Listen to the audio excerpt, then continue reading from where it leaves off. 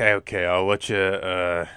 Let's see here. I'll let you do the intro. All right, you ready when you are? I am Groot. Okay. Following is not intended for younger listeners, especially this week's episode. Okay. I am Groot. Okay. Opinions don't reflect the views of the podcaster's employers. All right. I am Groot. What? That language! Kids, really stay away from this week's episode. Anyway, here's Two Dudes, One Double Feature.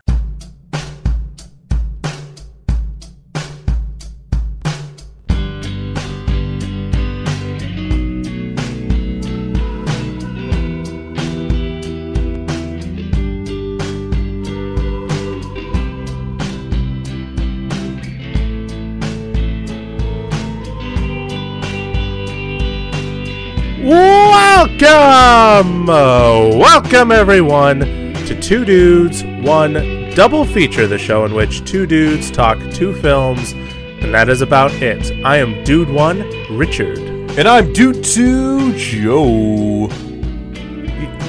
Oh no, you froze again. No! This was going so well! You froze briefly too on my end. It's unfortunate. Very bad. Very bad. We melted. Very bad. But no. We are back, folks. For those of you who haven't been listening to the last few episodes, Joey and I have been getting ourselves hyped because for our sort of post-vaccination celebration, I guess is a way to explain it, we decided to go to Disney World for an entire week. So that's what we were doing, and we're back now. It's been a couple of days. It's not a week yet, but we're a day shy, more or less, right? Like a day shy of a week. A week from our last full day. You know, like a week ago last week, we were, having ice cream in the room, watching. At least I put on the Muppet Show, but Yeah. I mean, I was watching it, kind of. I remember Vincent Price and Harry Belafonte. I mean, what else do you need? Honestly, those are some really good episodes of that show.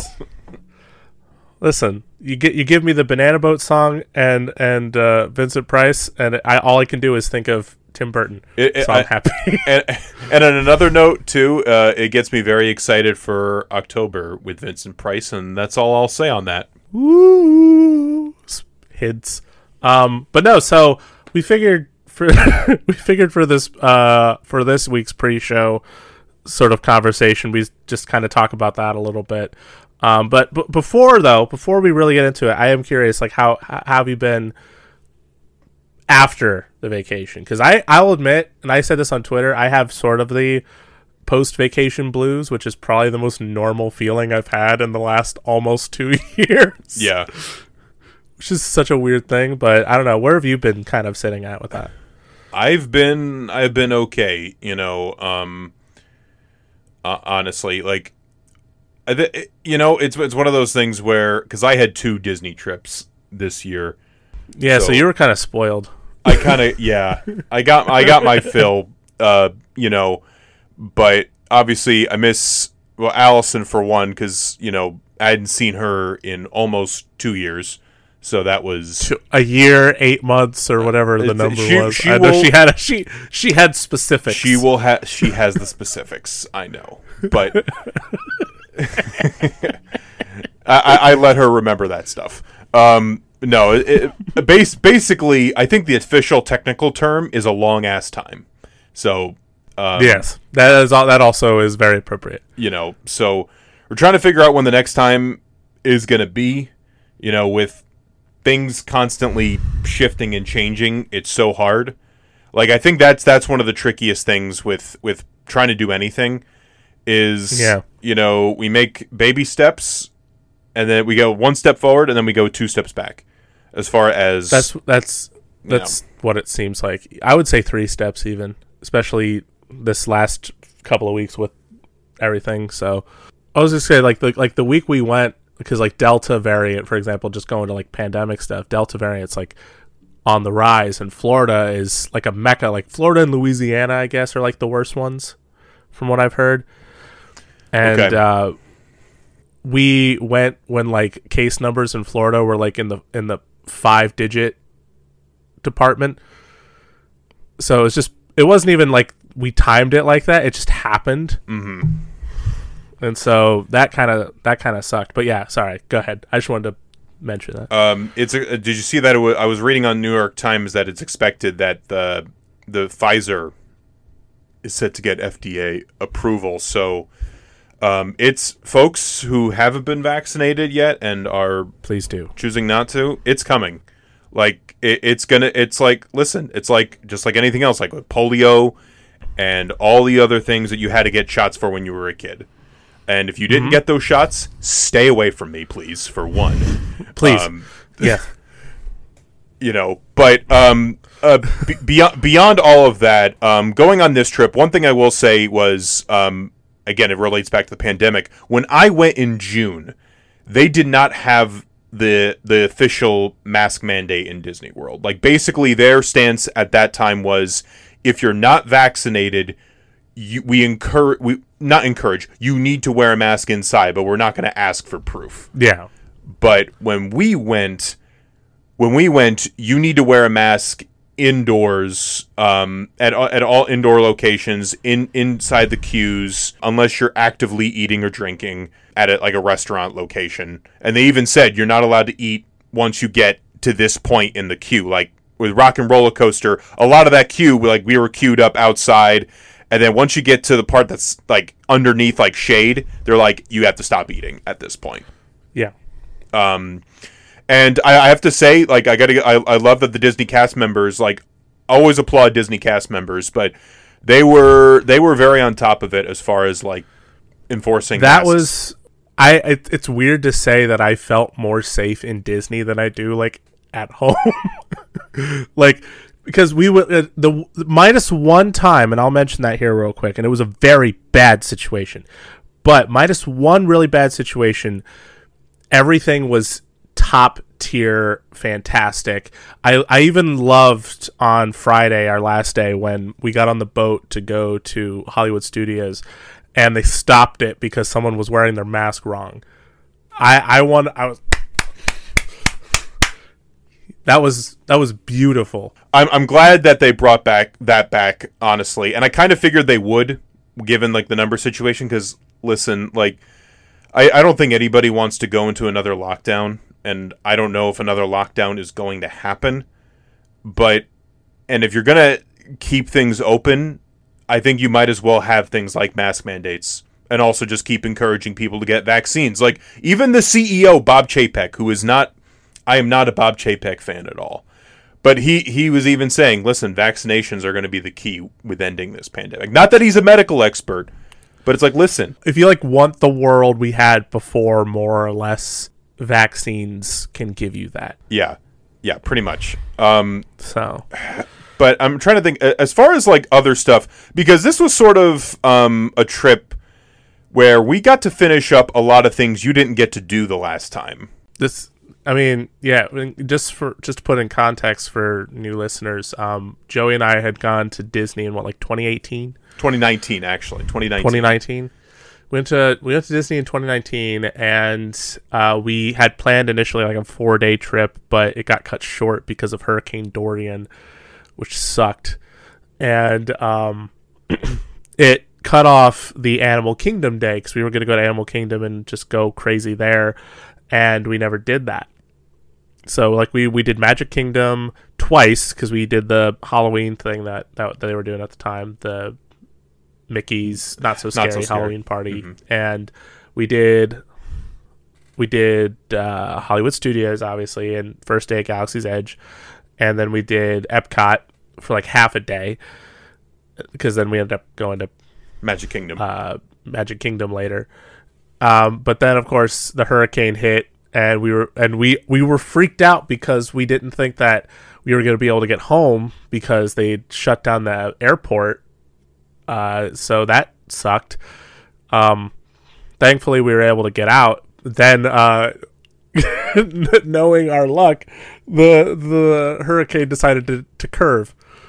Which go away. Which I kind of figured it would do something like that. But you everyone, you did say, but then I think the collective feeling, because I did change my flight earlier that day to early in the morning, just to beat the storm, because it was supposed to show up later in that day.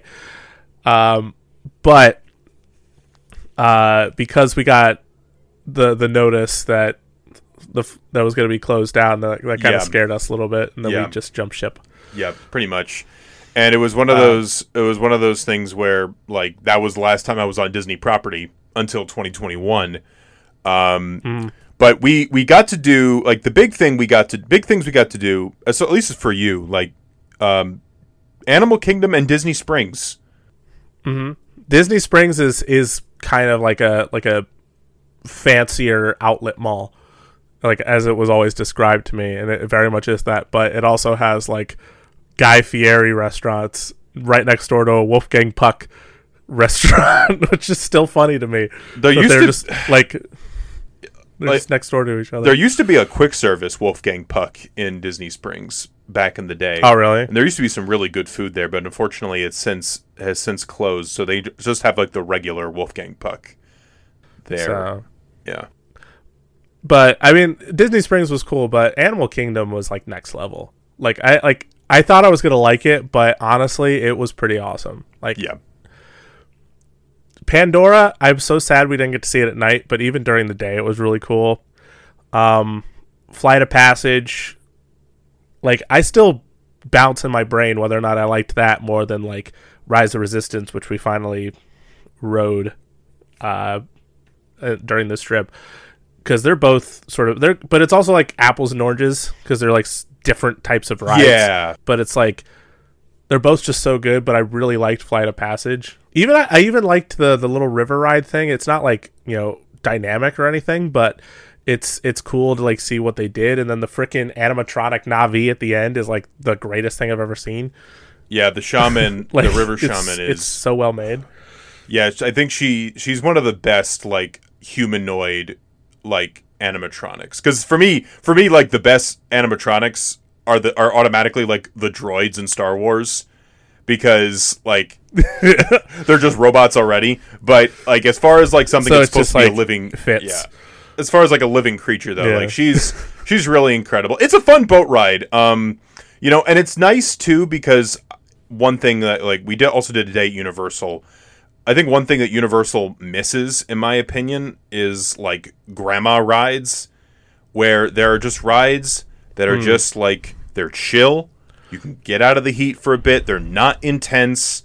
They're just whatever. Like, they do have a lot of like, experience this, and that's not to say, that's not to say there aren't like gentler rides there, but like I feel like for the most part, it really is like e-ticket here, e-ticket there. I think the calmest ride we did is either E.T., which even then it has like some like twists to it, or the Cat in the Hat ride that we did, or whatever. Yeah, that one was even like just chill. But speaking of Universal, my favorite part of that day was we actually met up with a friend of ours, Allison Andrews, who is Detective Allison. Yes. In our radio little radio drama that we did last year during Halloween. She's awesome. She's so cool. I was happy to finally meet her in person. We were going to do that in our last trip, possibly at a Disney Springs day, depending, but of course, what happened. But it was nice to finally, even under these circumstances, it was nice to finally get to hang out with her. So that was absolutely cool. And it helped too, because we talk a little bit about the mask strictness at Disney versus Universal. It wasn't there. Like, Universal was just not comfortable for me. No, it was definitely the biggest regret I had as far as like arranging this trip, and I think it's one of those things where I don't think I'm going to go to Universal at least until they have like, well, for one, hopefully things get better, but like when they have like Epic Universe, where they have Super Nintendo and like the Universal Monsters area, and something where it's like it's more worth it than just a handful of things that I marginally like. Yeah, like even going into like, because I was excited to finally check out like the Harry Potter stuff. and to see like what they did with that, because like I always remember seeing pictures and images and like how they dressed that one up.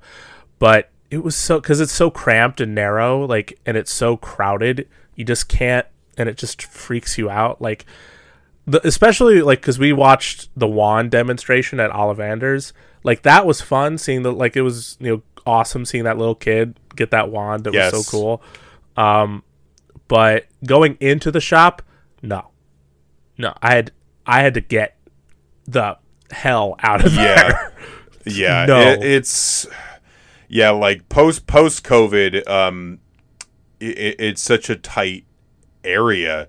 Like people make fun of Galaxy's Edge because they're like, oh, there's, you know, not a lot of rides there to do there, but it's like, you know what, you were bringing this up. There's at least space, and a lot of the areas are not necessarily like indoor spaces. Like even the marketplace is like a semi-indoor thing, and like some of the quick service is like semi, you know, sort of outdoorsy, you know,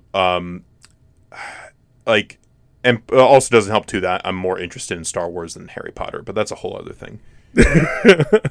I mean, you know, that's just that's just personal preference aside. But I do got to say, like, one of my big like highlights outside of like being reunited with everybody, and like as far as like and outside of people stuff, like Rise of the Resistance. I did it on my last trip, but like I think that might be the best attraction I've ever been on. Like, because it's very good. It is top to bottom so immersive. It's got a great pre-show. Like even like one of the parts of the pre-show feels like a ride. It's like feels like a simulator. And then the cast members are outstanding. They play like the First Order, like basically Rise of Resistance. You're with the Resistance, but then you get captured, and then you end up in a Star Destroyer hangar, basically. And those cast members are so good at what they do, and they are so intimidating. Like I'll never forget when I first did it. They were like, make sure you remember your color. Sir, what is your color? And I had to look down again because I forgot because I was so scared. And he was like, thank you for double checking. I just remember Mike and I were just standing there stiff. It's like, no, don't let him know. Don't let him know. And man, and just top to bottom, like as an experience, like they don't skimp out, except for the fact that the ride is notorious for breaking down, and you know that's why it did once. It did once for us, but yeah, on the Friday the 13th of all days, like which that day lived up to its reputation for us a bit. Do you want to bring that up? The bit, or at least I think it needs. I think it needs to be brought up because hopefully whoever's listening to this will fix that, if anything, in the future. But so let's just start off the day. Make no mistake, we had a lot of fun on this trip. It was a great trip, but just this last day kind of sucked, admittedly. So we're like booking out of Universal because we got to get from Universal back to Disney, and we got to get a new room back at the Boardwalk where we were staying, which is lovely, by the way. And obviously they got to get our room ready, and so in the meantime we're going to go to the parks, and we go to Galaxy's Edge because we have a passport or whatever, the boarding pass to do Rise of Resistance again, which Joey was sort of an expert in getting those super early and getting good times for that. And so we went, but there was a rope, said we're temporarily closed for the moment. We're like, okay. So then we decided, let's go do other things. Let's look around or whatever, go do Smuggler's Run. I think I hung out with Allison for a hot second, and she chatted up Ray, because Ray was sort of like hanging out in one of the little areas that the characters have to hang out in now since, you know, COVID. By the way, Ray's awesome. She was very good. And so we kept coming back because they would say, okay, we're going to try again. Still no. We went to Muppet Vision. And then we got the notification. So we're rushing this time. We're like, and I'm like hanging back, admittedly, just going, I hate all of this. Because I didn't shower, and I just felt gross from Universal. So I may have come off a bit grumpier than normal. So I do apologize if that is the case, but it was just no. And I just wanted to like have a moment. Yeah. But obviously our room wasn't even ready till like what 4 or 5 o'clock. Yeah, I think it was like, close. Like it was after 4. It was wild. Yeah, it took way too long. So we finally got to the ride, and they started boarding us. So we were getting in. We did the pre-show. We saw hologram Ray. We went into the hangar, and then. Ladies and gentlemen, unfortunately the ride's not working anymore, so you just have to hang out here until we fix it. Thank you! Hopefully that's not bad. So then we're just chilling, and like the hangar's super dope. So you got all the stormtroopers around, and you got the amazing sort of open gate where you're seeing like TIE fighters and stuff. So it's cool to like hang out in there for a little bit. But of course, it didn't last very long until someone else came up and said, "Attention! It's gonna take longer to fix this. So you're gonna have to leave now. Okay, goodbye." I'm paraphrasing, but essentially it's the gist of it. So they gave us new boarding passes, like a refund ticket or whatever, so we can come back, like a fast pass ticket to come back and do the ride whenever it was ready. And so at this point, at least for me personally, I'm faded, I'm tired, I'm stinky, I'm just not having it. Like I may have come off like an asshole probably at some point, and so I hope I didn't. No, but because I definitely was an asshole, but that's a whole other other thing. But anyway, so I was hoping like, okay, if Res Resistance didn't give me that pickup I was hoping for, we did have Olga's, and I was excited to check out Olga's because I'd never done it before. Olga's Cantina in Galaxy's Edge. Yep. And so we got to the place, we got to our reservation, we went in. I was like, okay, this looks pretty cool. And then they sat us at our booth, and I'm like, wait, there's someone in our booth. What do you mean? Why is there someone in our booth right now? And we sat down, and I'm literally like, are they leaving?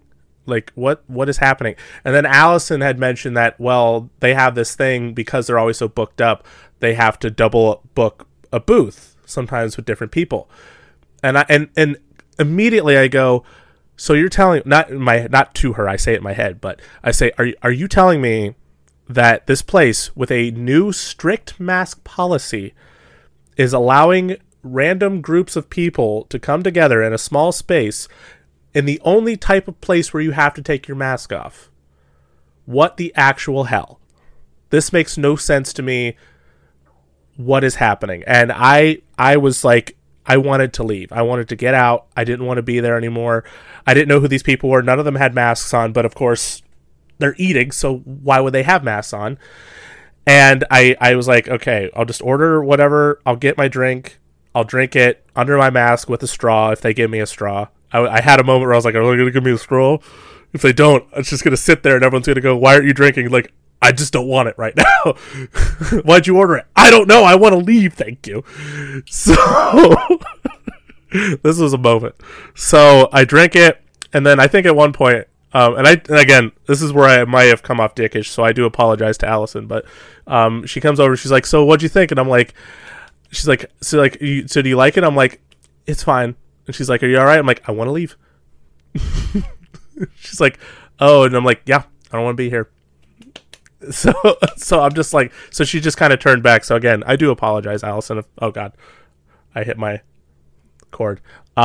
So finally we left, and that at that moment I was done. Like the rest of the day was over for me. You guys decided to go back on Rise of the Resistance, and you got to ride it again, I believe, right?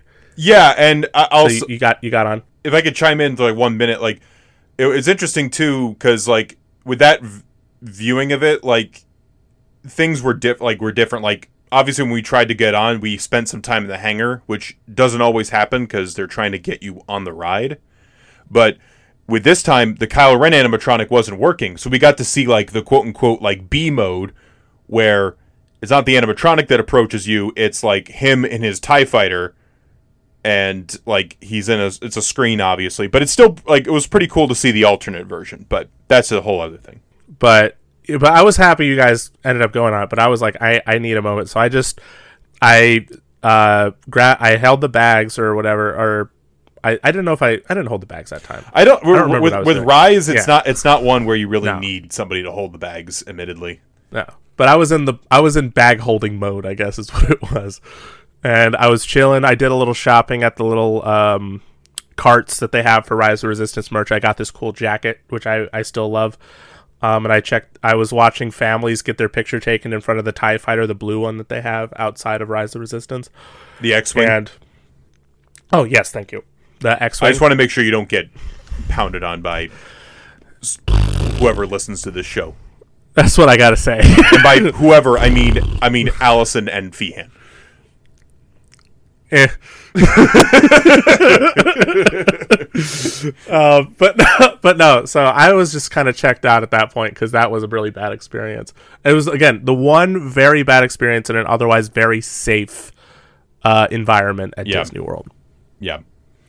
So Yeah. No. But- yeah. yeah, no, yeah. If you go ahead, if you No. wanted to We add something. we've been over 25 minutes. I'm just trying to. This is. I know. No, this I is mean good- it's a big thing. It's a big thing. So it is. Yeah. It is. That's fine. I Yeah. just listen. I'm also thinking about myself when when I'm going to edit this episode in a couple days. I understand that, but you know what? We'll try to condense. It'll some be things. fine. I don't know. Listen, I don't have to deal with 3 tracks this episode, so getting So a that's little good. longer is not so bad. But That's good. so yeah. But no, I did. Besides that one day, honestly, and mostly Universal outside of actually Universal wasn't that bad because we got to hang out with Allie, and we got a lot of the rides were actually really cool. Like I liked the Mummy ride, and I liked Spider-Man was really fun. Actually, Spider-Man's great. So there was definitely some fun to be had, and I got a cool Jurassic Park hat to replace the hat I was wearing on the trip. So I was very happy about that, and it's hanging on my door currently. Nice. So yeah, and overall, like it was nice. Like I remember walking into Magic Kingdom on our I think was it the first day? Because then we went to Magic Kingdom after Animal Kingdom, or was it the second day? Well, the second the first full day we did Animal Kingdom, and we went to Magic Kingdom in the evening. I'm Yes. pretty sure. So going into Magic Kingdom, like that felt like I was there. Like I was just like basking in it, like Disney. Yeah. Which is what, if you're a Disney nerd, that's the only thing. It's like Disney. I'm home. Whereas everyone else is like Disney.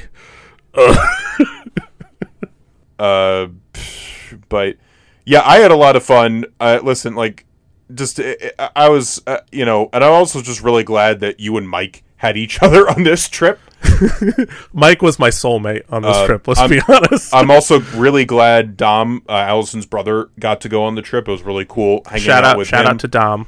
And he had some Epcot excursions too, or he had other just like. He got to have a solo adventure in Epcot, so that's fun. So, because that's the other thing I say about too. It's like, yeah, this is a group. I'd love to do things, the 5 of us, but it's ultimately it's your vacation, it's my vacation, it's Allison's vacation, it's Mike's vacation, it's Dom's vacation. So, important to remember stuff like that. I think one of my favorite solo moments was I was walking because I was trying to get pins for Ford, mutual friend of the show.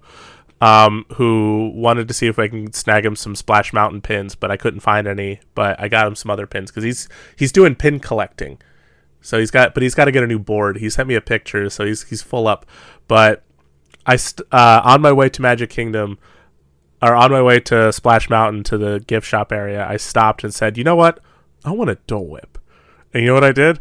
I went and got a Dole Whip. And I found a spot, and I sat down, and I called my mom, who was getting McDonald's at the time, and I said, "Hi, I'm at Disney, and I'm eating a Dole Whip. It's great." That was one of my favorite solo moments. Getting a Dole Whip is great, honestly. And you got your churro. I finally got the churro.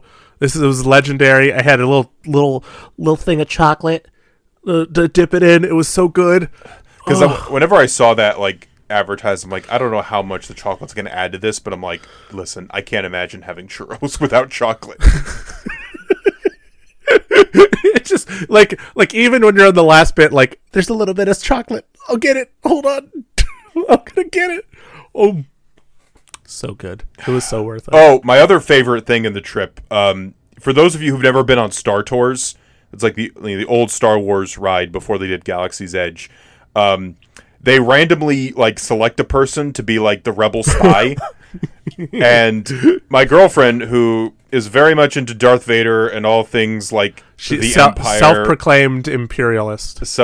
Yep. She says, that she was the rebel spy, and I didn't think I was going to bring it up as much as I have, but it's kind of great. It's so funny. It's kind of funny. It's the best part. Shout out to my favorite rebel spy, Allison.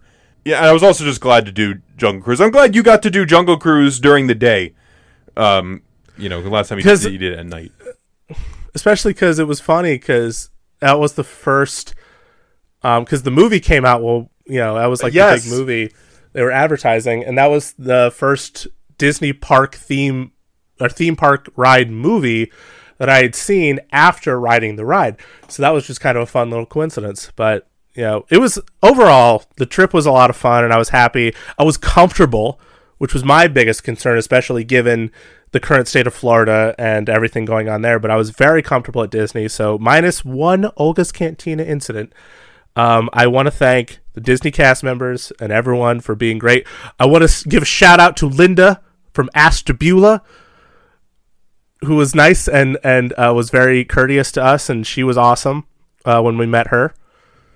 Really, a lovely individual for sure. So yeah. So do you have any final? As I know, we got to probably start talking about this movie now, but so final words.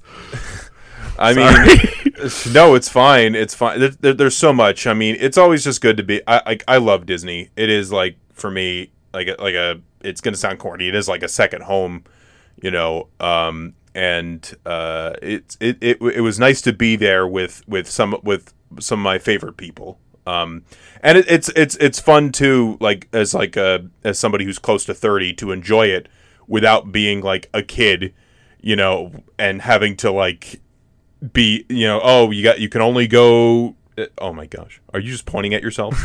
What is going on here? Yeah, because I am currently 30, and I still enjoyed myself. I'm glad. Or maybe that just means I have no life. I don't know. Listen. Oh God, I need a wife and kids. Just stick me in the Pirates of the Caribbean queue. Play that like old Pirates of the Caribbean music. Just let me go on that boat ride. I'm good to go. So, anyhow, speaking of things that are Disney. Is this movie cool? Hell yeah, it's cool. It's cool. This movie's cool, y'all. I'm Guardians of the Galaxy Volume 2, y'all. So yeah, so this is a double feature show. So let's get, we got to talk about our first movie. Yes. Yeah. Okay. This was a last minute change to the show. Yes, because of the trip, because of our second movie, which we watched during the trip, and we both. Well, I mean, I already had fallen in love with it prior, but the experience of watching it together on the trip is what prompted the birth of this episode, which is essentially a tribute to James Gunn, because in case like James Gunn, he's been killing it lately. He's probably mostly known as the Guardians of the Galaxy guy. He made the two movies and pretty much wrote all the stuff for the characters in like Endgame and Infinity War and whatever. He also did, prior to that, he was known for like his stuff with Troma, which was like an underground label, like, low budget horror, goofy type movies. And he also did two other movies prior to that called Slither and Super, which Super is a very uncomfortable movie, but I still recommend it. And Slither is a very fun movie, not as uncomfortable, and I recommend it. So we wanted to sort of do an episode to talk about James Gunn, who's made movies that we both very much love. And while he is mostly it would have made more sense to some people to talk about the first Guardians of the Galaxy. This young man in front of me, almost 30, individual. I'm 28. I'm 28. This guy in front of me has a special love for Guardians of the Galaxy Volume 2, and plus both movies are sequels, so that just made sense. So our first movie, as Joey has said, and as we've pretty much made clear, is Guardians of the Galaxy Volume 2. But is this your favorite like MCU movie? Easily, no question. Yeah. It's like because it's one of those where it certainly has like a mixed reception. I feel like if you talk to some people and they go, this is like garbage, like this has poop jokes, this is like I have sensitive nipples. I like this is nipple. Dave Bautista saying nipple jokes. There's a guy named Taserface. What? And then you talk to people like me who go, ha ha! I have famously huge turds, and I will just enjoy. Like this is one of those movies. Like there's some movies where it's like it takes time for me to like grow to something and like warm up to it. Immediately, the first time I saw this movie, I'm like, this is my favorite Marvel movie and one of my favorite movies. Period. What was it that connected to, like, what was it that really made you go, this is fantastic? Was it a bunch of things, or was it like just small, like something specific? Well, like, yes. I think it's one of those movies that I feel like it has the whole package. Like as far as like a movie, like visually amazing. I love the characters. There's a little bit of romance, a little bit of like a romance dynamic, an unspoken thing. I like romances. I'm like, you know, yeah. I'm like the old lady who's like, oh my gosh, will they go kiss? Yeah, I'm that kind of audience member. But I think it's really funny, and I think it's very well written, well directed, and also the big thing too. It's a movie about dads and being a dad. It is very much a movie about dads. And for those of you who have not listened to the show before, I lost my dad at a very young age. I was 6 years old, and so I have very faint memories of my dad. And it's one of those things where, in a sense, like Peter Quill, how he says like, "Oh, I used to tell people like David Hasselhoff my dad." I'm like, in a sense, I never used to go that far, but like I would like almost see like people like movie stars I would watch in movies like Harrison Ford, or a big one for me as a kid was Hugh Jackman, because Hugh Jackman was in the X-Men movies, and of course, future at some point Two Dudes movie, Van Helsing.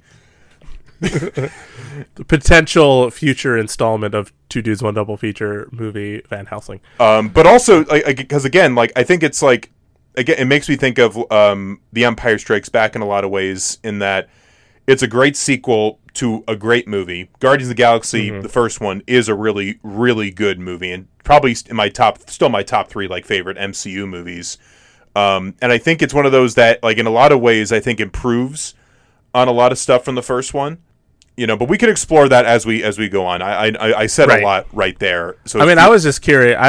Because between the two of us, you have more of a connection to it than I do. Yeah. So I think I felt that was important. I think it's one of those movies where I feel like I am the biggest fan of this movie.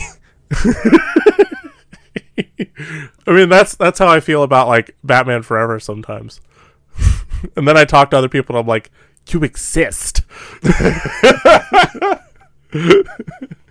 But no, I'll admit, like, I did like this movie, but I only ever because I did make fun of it a lot, but I only made fun of it knowing that you liked it so much. I was just like, you know, Guardians 2, it's alright. just thinking in my head, it's you listening to me go. I'm like, do you not know you're talking about the Citizen Kane of Chris Pratt movies? Yeah, it's like, no, I am. That's the point.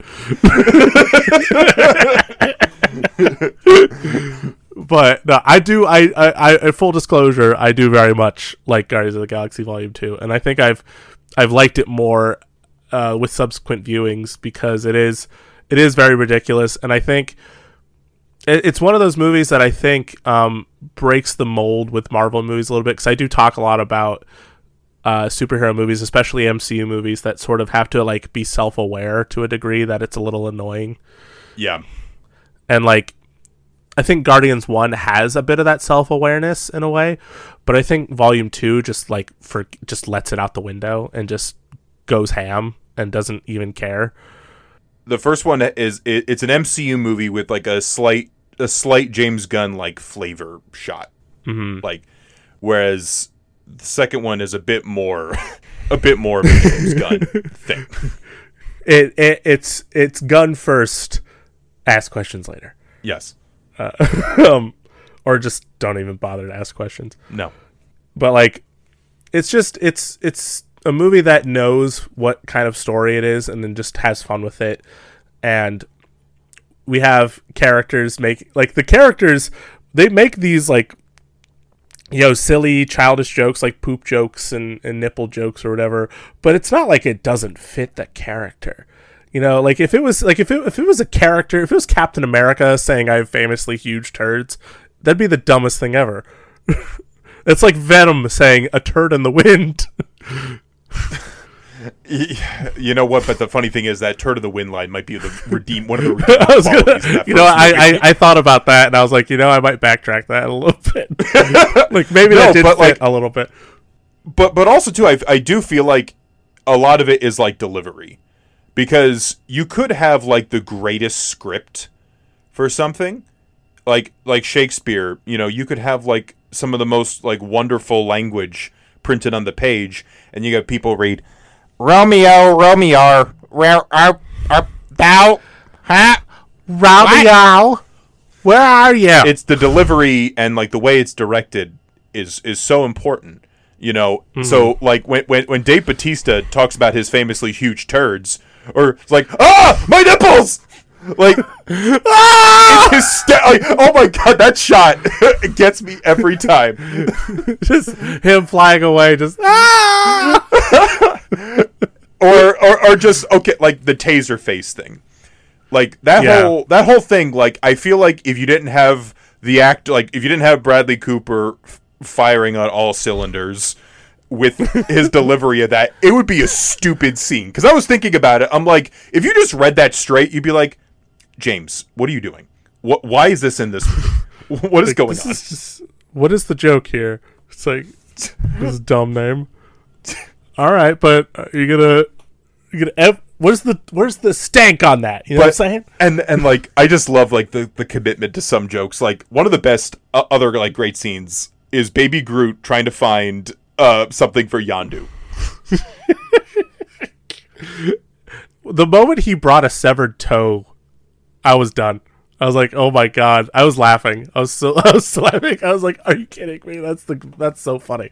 It's such a it's oh my god. We're just talking one thing that never discuss this. No, let's never discuss this again. But it's kind of the fun of like a good James Gunn movie too. Is just that he knows how to like do something that like a severed toe seems gross, but you have someone so cute as Groot holding it, and you're like, you're kind of like you're paused for a second. You're going, okay, I know what I'm looking at, and I have mixed emotions. But also too, I think another thing for people with this movie is like sometimes like, and I can understand why some people might not resonate as much. Sometimes like there's like a moment of drama, and then there'll be a moment of humor right afterwards, and sometimes that doesn't work for everybody. And it's something that Marvel, I think, has sort of done to death. Yeah. Like, I think of the scene in Doctor Strange when he's putting his cape on and he has that, like, heroic moment and he pops the collar and he's like, yeah, but then it, like, for some reason has to, like, tickle his face or something. Like, why? Yeah. You couldn't just let that scene linger. You couldn't just let it go and then have some, like, cool action. Like, come on. That's what they do this in comics, and come on, just let it happen. I was thinking about, like, the scene where Nebula is like talking about what she's going to do to Thanos, basically, and like, tear him limb from limb, whatever, all that, and piece by piece, and then Sean Gunn's like, yeah, I thought you were gonna get a pretty necklace or a nice hat. Like, ooh, that's nice. But it's like there's just a lot of like great like just comedic things. I mean, and I think everybody in this movie is great.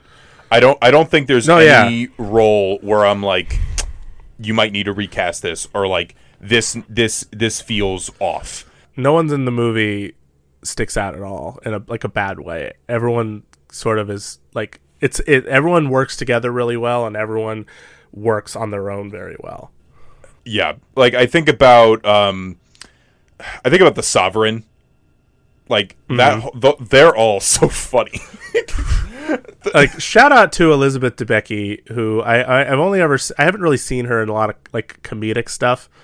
Like the closest thing probably to comedic I've seen her in is probably the Man from U.N.C.L.E.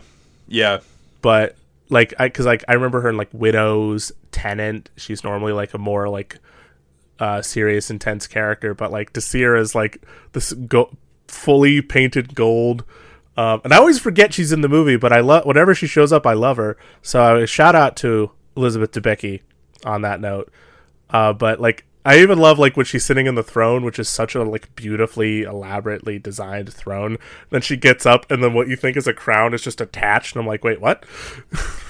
Yeah, it just I just like because I think one of my things with the Guardians movies, it's a nice diversion from what we're normally used to with Marvel, where we just see gray buildings and like a real city, shots in Atlanta, and it's like, and James Gunn actually, because like I remember when he was boasting about using the red digital cameras on this one. It's like one of the first Marvel movies to do that, and like that.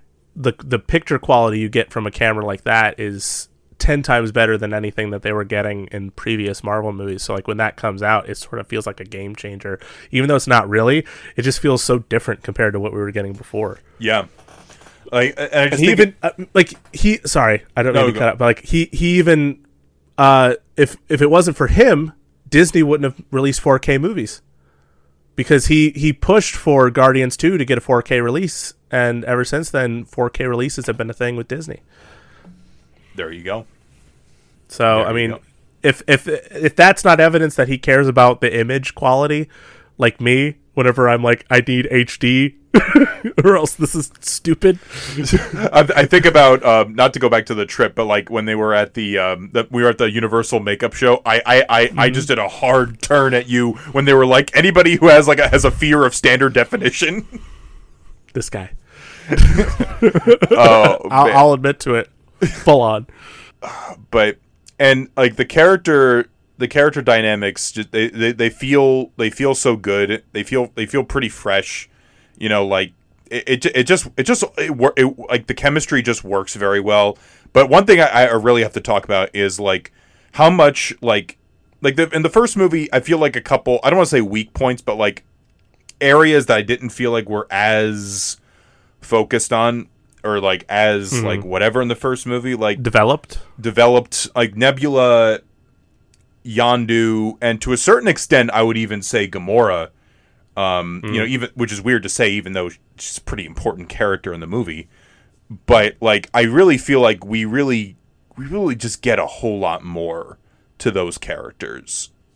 I'd almost argue the first movie was really kind of, I think they both are, but like the first one, it felt more Peter Quill centric, with sort of the rest of the Guardians sort of playing like supporting characters, whereas I think the second one, I think everybody, because like I can't think of a moment in the first movie really where we, besides introductions, where we have a single solitary moment with those characters when Peter's not there.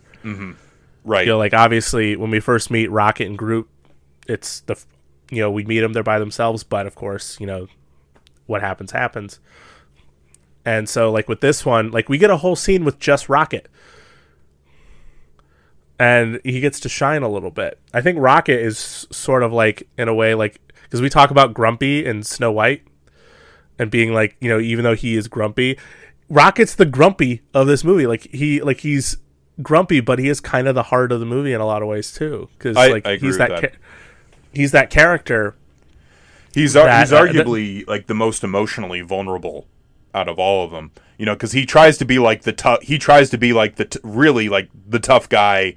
Tries to say like clever lines and say he's the best. The asshole, essentially, as they call it. Yeah, because like he says some really terrible things.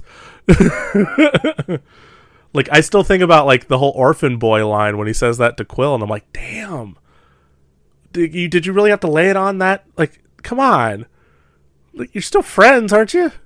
And I love like even like Yondu's like, wow, you're like you're just Are you a professional asshole? It's like, oh, pretty much pro. pretty much bro. And I even like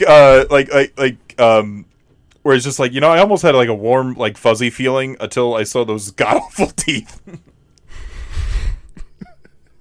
God damn it. But and then speaking of like individual moments, we had a whole story arc with Nebula and Gamora, and they're like kind of confronting their childhood like relationship with Thanos, and sort of pitting sister against sister, and Nebula sort of being manipulated the way she was to the point where like she has this drive to fight Gamora and be the better of the two at times, but also like she just wanted a sister. But what happened, and she got like she got modified cybernetically. Like, what a father, And again, and you know what? It goes back to dads. That's what this movie is about. It really all goes back to dads, and primarily a lot of the dads we're talking about here, being both biological, but also dads you come across throughout your life.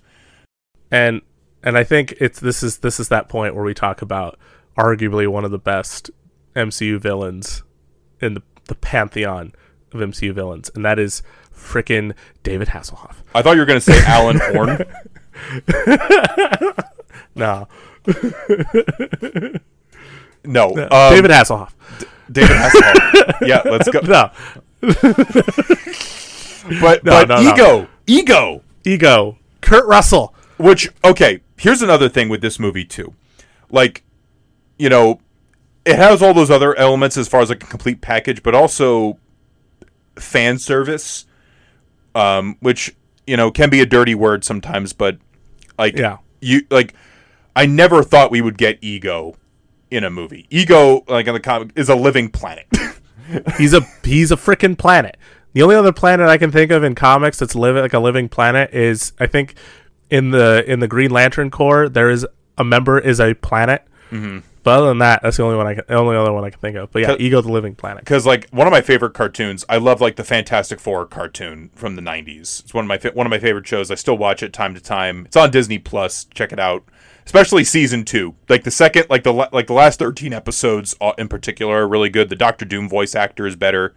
All that stuff. But Ego was on that show, and also the Watchers.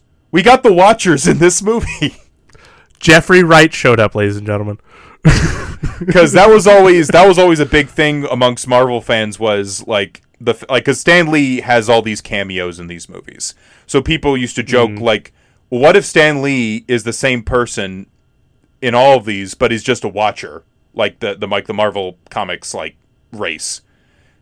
Yeah, and he's not necessarily a watcher, but he's hanging out with them, and then he talks about being a Federal Express man in Civil War. Even though, technically, Guardians Volume 2 takes place before Civil War.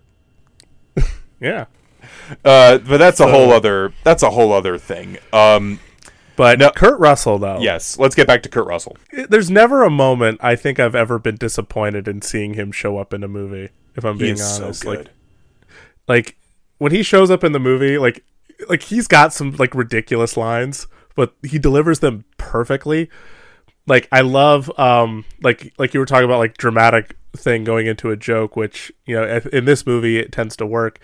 He's, telling Peter that, he's happy to have finally met him at the campfire, and then he just goes, "Excuse me, gotta take a whiz." Or, when Drax, in a different moment, Drax goes, "Did you make yourself a penis?" And it becomes this whole thing between Drax and Peter about why Peter doesn't want to hear about his dad's penis or being with his mom at all. And Drax is like, "Why? It's beautiful." And then, of course, this is one of my favorite lines outside of Mary Poppins, y'all, is just Kurt Russell going, "Yes, Drax, I've got a penis." I don't know. It's just so stupid, but it's so funny. But it's very again, good like too. Again, like the character dynamics are perfect. Like because so Dave Bautista. Listen, like I know people give Bautista crap sometimes for saying like he's an actor and that he appears in like Stuber and like other things, but he's a legitimately great actor, and I will hear nothing else. Like he is. Listen, for the basically 2 minutes that he's in Blade Runner 2049, I feel like that's better than most things that win Oscars. I'm sorry. I'm sorry. Meryl Streep, go home. Just stop. Well, hold on. Don't be dissing on Streep. What did she do to listen, you? I've never been a fan, but that's just me. Oh no. Yeah. Like, add this with Leo, I guess. she's in the Leo house. She's in the Leo house. No, they're very talented, and they've done things that I like. I'm being a little jokey. I'm sorry. Good It's grief. just funny. You just know people. I like how you have to backtrack like a little bit. Like, own it, man. You don't like Meryl Streep. It's fine. I don't, but I have to be careful because there are people who are very sensitive, and you have to handle them with kid. Oh, I'm so sorry that that this person that you like is not among my favorites. Oh, baby. Good God.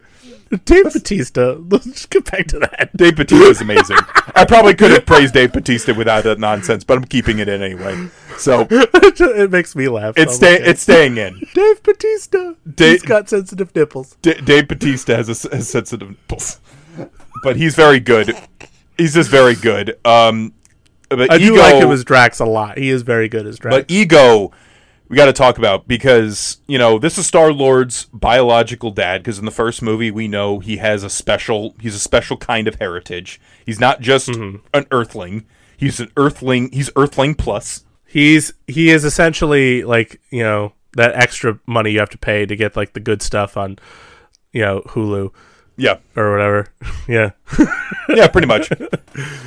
Or if you want to get the package with Disney Plus, Hulu, and ESPN, the whole bundle. But basically, like, Star-Lord's like, he at first Star-Lord's like, this could be a trick of some sort.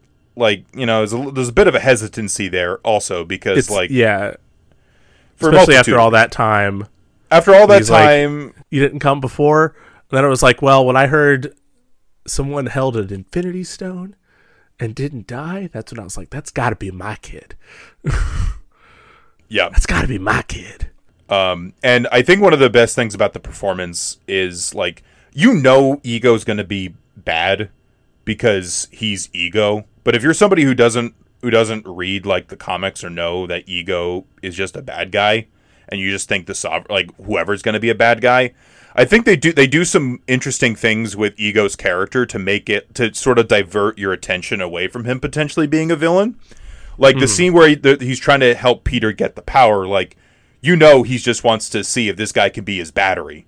It'd be like another Ego. Yeah. But and then it turns into catch. They play catch, which is a seminal like father-son thing, and I'm just like, oh God. And I was melting when I first saw that. And it's always just like, man. But then, of course, you got that turn, and Kurt Russell, like Kurt Russell, he very much plays the kind of villain type of like, what I'm doing, I don't think is wrong. Like, he does believe what he's doing is the right thing, but he doesn't realize what he's doing is very selfish. Yeah. And colonialism, basically. Like that's the other thing too. Is like this white man is trying to spread his seed. Let's say seed. Yes, because it's a seed. It's a pod. It's his pod. Spread his seed across the galaxy, and oh my gosh, the craziest. Or like obviously, like the big thing is like we find out that he was one that put the tumor in his mom's head, and you're just like, God damn. Because like it was one thing because you knew it was like the villain thing was coming, and you knew he was starting to manipulate him. And at that point we'd already seen the dead bodies of his other kids in the cave, and so we knew something was coming. But the moment he says, "I put the tumor in your mother's head," and that beautifully done Zolly shot, by the way, like probably one of the best ones I've seen in a long time, perfectly executed, and like the sort of like galaxy eyes that Peter Quill has that he was like entranced by with Ego just fade away, and he just goes, "What?" And then he's like, "Well, now hold on," and then he just starts shooting the shit out of him, and you're like, frick you. I didn't want to do the F word. I'll save that one for later. But screw you, man. Screw you. Like that was more earned than I think. Because like it makes me think of like in Man of Steel when Oh no. when he's like, you threatened my mother, and it's like, and I think it's a decent enough moment, but in Guardians 2, I not to compare whatever, but damn, does that hurt? And then to just to like kick you while you're down, he crushes the Walkman, which is like, it's like it's his toy, but it's like also got the tape, which is his mom's tape, his one connection he still has with his mother, and now it's dust. So and it also is a perfect encapsulation. Like, so when you get to Infinity War later on, it makes sense why Peter would flip out like that. Mm-hmm. Like it's in his character to do something like that. If he didn't do something like that, that would be bad. I think that would be just terrible writing, honestly. Yeah. Which is this a call to all the people that hate on Peter Quill? It is because I also feel like a lot of people are like almost too logical when they think about this stuff. Yes, like, I agree, 100%. Well, obviously, if you just waited 2 damn seconds, Peter, you could have just waited, and then you could have beat the crap out of Purple Grimace, and then could have gone on with it, and we could have saved the universe. But no, you had to be a little bitch and do what you did. And be like, you would not be that logical. I don't think anybody would be that logical. They would beat the crap out of Josh Brolin Grimace. I'm sorry. Yes, they would. I but agree. That's again, I 100% agree. It's just Meryl Streep fans, Peter Quill haters, go to hell. I don't have time for those people. They're probably like a Venn diagram. Meryl Streep fans and Peter Quill haters. It's just a circle. It's not a Venn diagram at that point.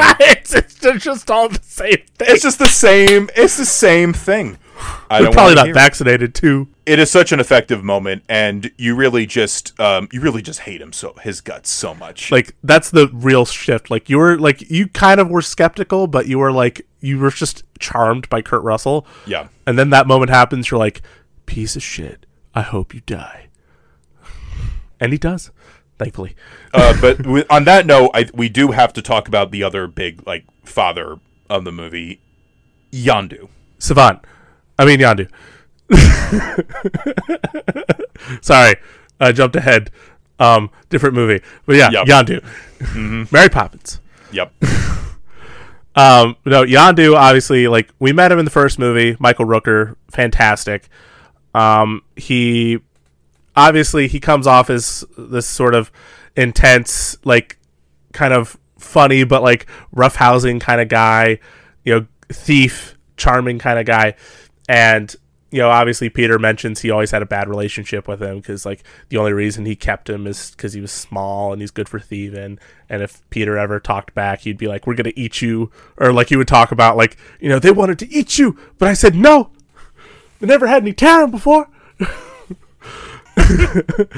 But, as we learn, obviously, Yondu, and especially, because Yondu has, a huge moment in the film, with the sort of change and sort of the realization that maybe I did care about Peter, and maybe I did love him like a son.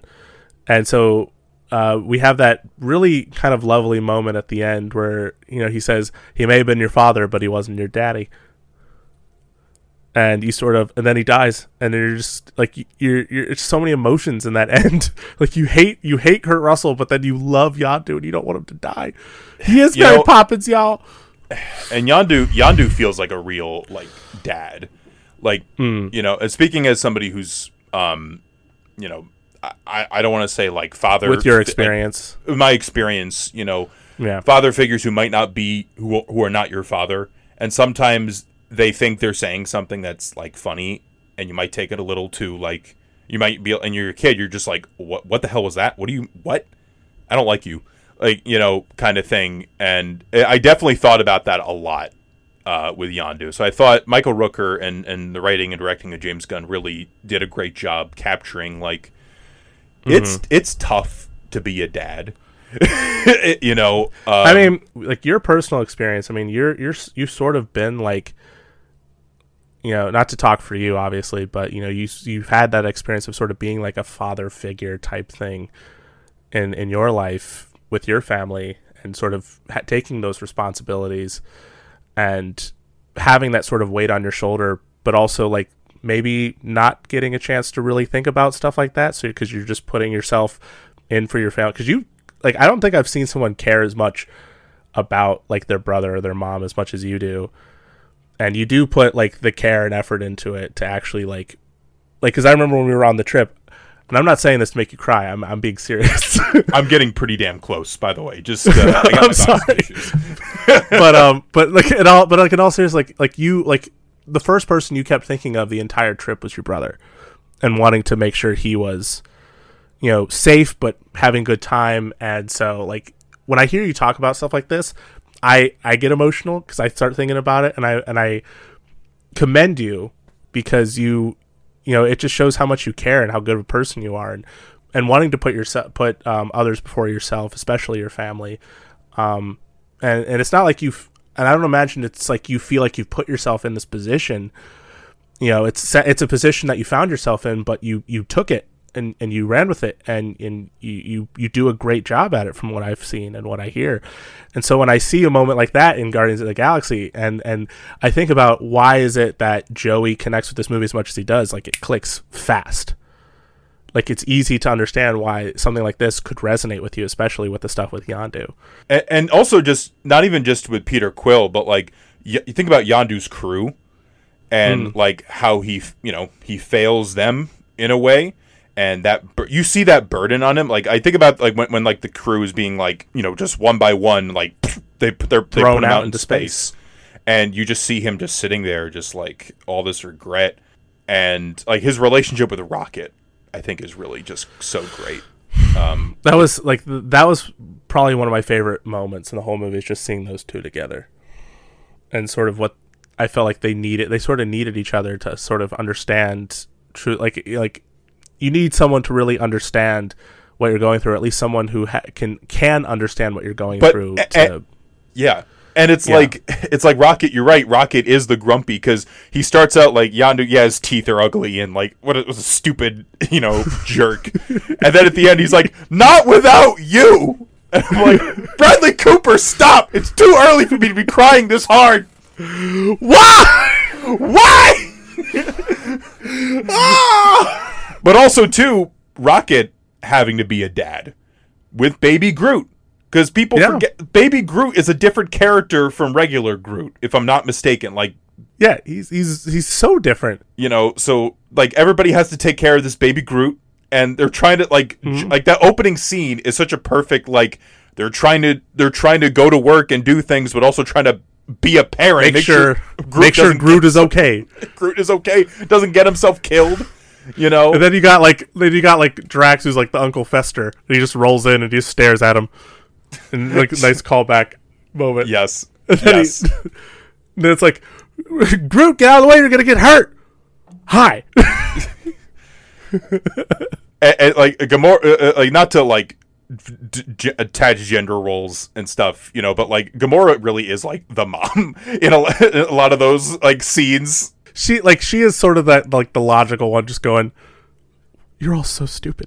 I love like when like Rocket and Quill are arguing who's the better pilot, and she's like, "Stop, please." And like I love when she goes, "If you guys were just flying with what was between your heads and not between your ears, and not between your legs, we would have probably been all right." Then Peter just goes, "If what's between my legs had a hand." She's like, Quill! Some of those guys just can't help themselves. No. It's like the Jackson Pollock comment in the first movie. Oh, this is nothing. You got a black light? It's like a Jackson Pollock painting. Which is in a Disney movie. I'm like, oh! Oh, man. But, and just, there's just so many, like, other father figure too we have to bring up, because he's also in both of our movies as well, is the world champion boxer Rocky Balboa. Because they say who watches the Watchmen, who fathers the father. Well, if Yondu's your daddy, that Sylvester Stallone was Yondu's daddy, Yeah. effectively. And I mean, Yondu even mentions he was kind of in like his own little Guardians of the Galaxy, which we meet at the end of the movie, which was really cool. We get to meet his Guardians. Yes. And he was sort of the Rocket of that team. And not Yondu, but Sylvester Stallone, Takar, isn't that his name? Stakar or Takar? Something like that? I gotta double check. I know it's I think it's so close. Like, hold up.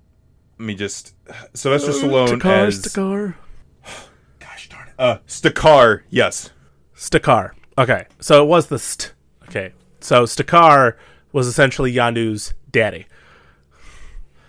But like even then, like he was sort of disappointed in him because he went against like the code or whatever. But because Yondu did something selfless and proved to be maybe not the best Ravager, but one of the best people.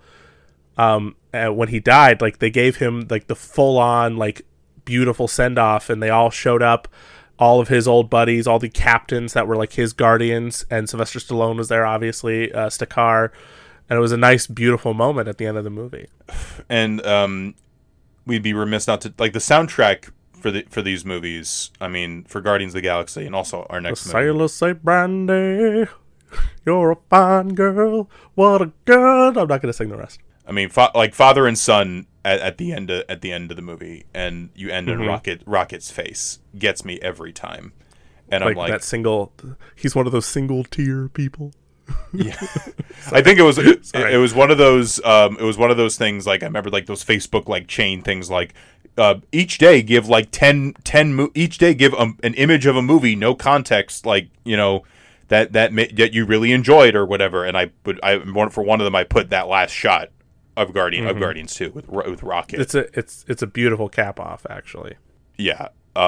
I just think again, like I think the action scenes are all great too. We didn't talk too much about that, but like I think about the scene, come a little bit closer, like with Yondu, when they're Rocket, like when they're going through the ship or whatever. Mm-hmm. But you know what? It's funny. Like obviously with movies like this, one of the first things you'll probably mention is the special effects and the action, which in this movie I think are top tier.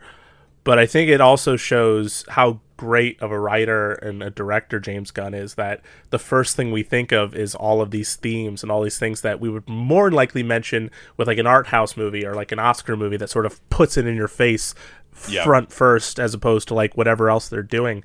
Whereas with movies like this, like the quote unquote theme park movies, as Martin Scorsese coins, it's a point to say James Gunn made us think about that before we thought about how much we loved what we were seeing as well. Mm-hmm. Right. So I think that's props big time. No, for sure. Just like I also just like I love the third act, like the final battle in this movie. It's on a planet. On the planet, and then you see the planet. And what did you say you did when you saw the planet? It was like a Jackson Pollock painting. I was hoping you would say that. Yes! Perfect tea! No, but like, again, it's just like that childhood glee of like seeing like the face of Ego, the living planet. Like, yes. You know, it's one thing to be like, oh, I see Luke Skywalker, because you know Luke Skywalker. Everybody knows Luke Skywalker, and seeing Luke Skywalker, yay, Luke Skywalker. But to see something that you're like, there's no way anybody would spend the money to put this on the big screen. It's funny. I felt the exact same way about a moment in our second movie, which we'll talk about. Well, we'll definitely have to talk about. But I mean, I just think, like again, like I said, this movie for me. I apologize for insulting the people that I've insulted. In this, Meryl Streep fans, Peter Quill haters, and Leo fans. Listen, they're very talented. It's kind of like when Richard dogged on me about Guardians 2 back in the day. I would compare it to that. The difference is Richard's mostly stopped that, but I am not as mature as Richard, so I've continued this cycle. Quotations, come on. I'm trying to be nice. Be truthful. You can be, it's okay. But this movie, I feel like for me, it's obviously I have the deep connection, you know, the father stuff, you know, but also just as a movie, it's just got everything that I want in a movie. And it's so, even with like all the emotional stuff, it's such an easy movie for me to watch because it's so bright and colorful. Like one moment I didn't get to mention that I loved was when they first arrive on Ego's planet and like Drax like touches the bubble. Pops a bubble. Yeah, and like it's a bunch of rainbow bubbles and it's amazing. It's just like the character, like great characters. It's got a great soundtrack. Visually it's great. The themes are great. Top to bottom, I don't think there's anything I would personally change about it, and it's not just my favorite Marvel Cinematic Universe movie, but it's one of my favorite movies, period. I think that's a pretty apt way to end, honestly, because I could just sit here and go, I liked it too, and that would just seem anticlimactic, but I did. I'll say that. I did like it too. I don't know if I like it near as much as you, but I think because you have those connections with it, it's like a whole other thing as opposed to me just it's being another like, oh, I like it, yada yada yada. I do like this movie quite a bit, is what I'm saying. Yeah. So on that note, we're gonna hop on the Milano and fly over what's the place? Is it Belle Reve? We're going to go to Corto Maltese this time. Well, okay. Let's go because you go to the prison, but then we're going to Corto Maltese. We need mission prep first. Okay, so we're gonna do some mission prep and we're gonna talk about our next movie. We got to get some bombs in our necks real quick. Yeah, just real quick to give a chat with Viola Davis. Stay tuned.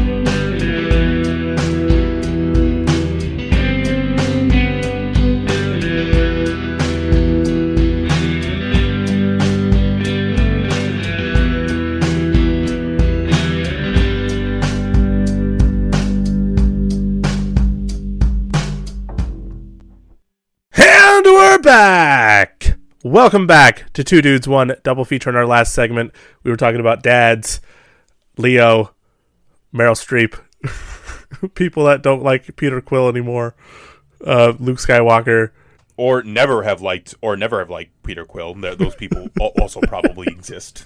You heathens. But anyway. But just the gloves are still off. Damn. But now we're moving forward. So, fun fact. I think before I know this might take a second, but I think context is needed for how this even came about. But our next film, special because this is also a James Gunn film, and it is also a film that is from a different company, DC Comics, and more specifically, it's set within DC's own cinematic universe.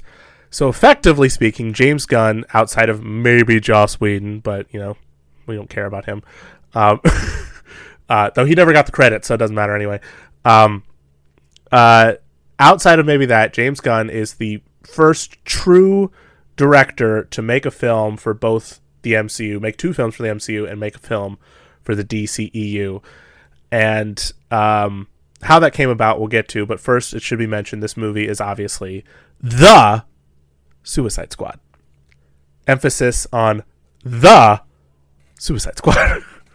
It's so silly because I've seen some posters where the is like obnoxiously big.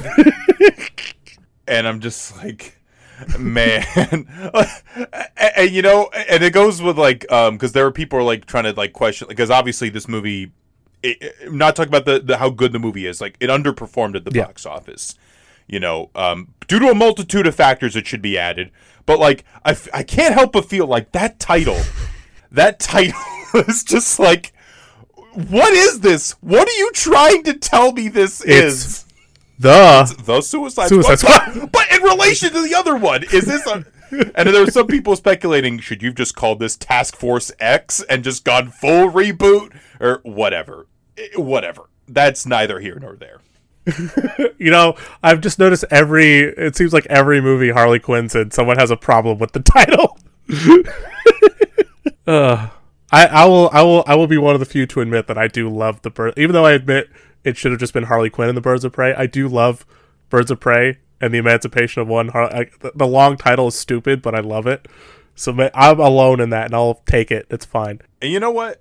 I like Birds of Prey. I've only seen it once when it was with you, but that was a fun. I'm trying to get it on the show at some point. It's just trying to pair it with something. But The Suicide Squad is what we're talking about today. It's the newest movie we've ever talked about, I think. Because it's funny because the second episode we ever did featured the Invisible Man reboot, which was new at the time that we talked about it because it came out in 2020.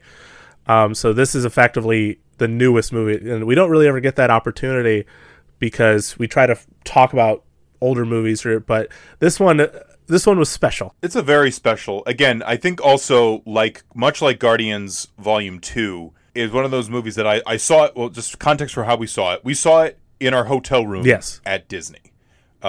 You, me, Mike, Allison, and her brother Dom. And this was a case of we were going to try to see it on the big screen at Disney Springs. They had a movie theater there. But multitude of factors, like we were just tired. So it's like, you know what? Let's just get a pizza. An expensive, floury pizza. Expensive. It had a lot of flour on it, but you know what? It was still ate it. It's still, edible. And we'll watch it at home because of the HBO Max thing. You can watch these titles day and date.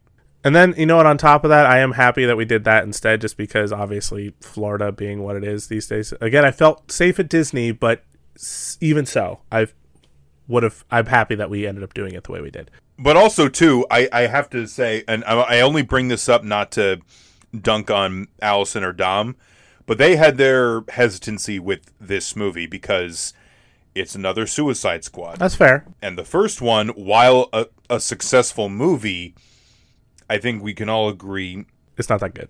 It's not that great. And air cut or not, whatever we saw on the big screen is what we saw on the big screen. It should be noted that, and I don't know if you probably felt the same, might have felt the same as well, but when it came out, because I remember being super excited to see it, and especially excited because it wasn't Zack Snyder, because that's all we'd ever gotten from DC was just Zack Snyder. And so to see a different perspective, someone else coming in, seeing this whole other thing was exciting. And then seeing the trailers, I remember the Bohemian Rhapsody trailer was really exciting. And that was obviously a big sort of reason why I think a lot of people were excited to see it.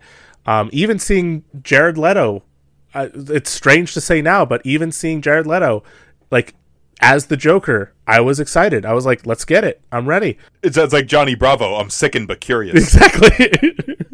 So it's like, I'm ready. Let's get this movie started. And so I watch it, and I think I can only say that I liked it because it was different still. It wasn't entirely different, but it was something that wasn't what we already had. No, it was like we appreciated it for what it wasn't. Yeah. Basically. And because Batman v Superman, I'll never forget coming out of that. Obviously, it was such a confusing experience. Ultimate Edition's way better. Obviously, if you're going to watch that movie, watch the Ultimate Edition. Makes more sense. And I have watched it from time to time, but that theatrical version is utter garbage. It is trash. I have no problem just saying it's trash because it's one of those film opinion things. I don't think anybody's going to disagree. Honestly, I haven't seen it. You haven't seen it since, right? No, I haven't seen it since theaters. Yeah. It's one of the few movies I've fallen asleep at the theater. Not because I was physically tired, but because there were parts where I'm just like, why am I... What is going on? And I just slept. What is this?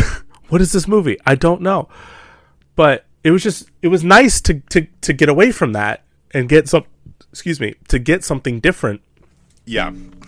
But and I totally agree. It was something that we were liking because it was something that we hadn't had.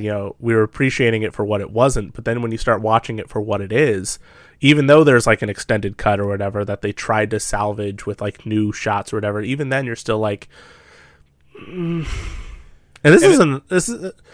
this isn't to say there aren't things that I do like, because like I like the cast in some instances, like Margot Robbie, obviously amazing as Harley Quinn and has continued to be amazing as Harley Quinn. Viola Davis is pitch perfect casting as Amanda Waller. Absolutely. I think when you got stuff like Wonder Woman, and at least for us, like Aquaman and Shazam, and you got, I think like the last couple of DC movies have been really interesting movies. I know people wanted the Snyderverse, and I can respect them wanting something, and I feel bad that certain things didn't go the way they wanted to. Didn't work out. I can only speak for myself. Like, I've really enjoyed a lot of the recent DC stuff. Like, I thought Birds of Prey was fun. Aquaman is a great Saturday morning cartoon. Shazam is awesome. The first Wonder Woman's really good.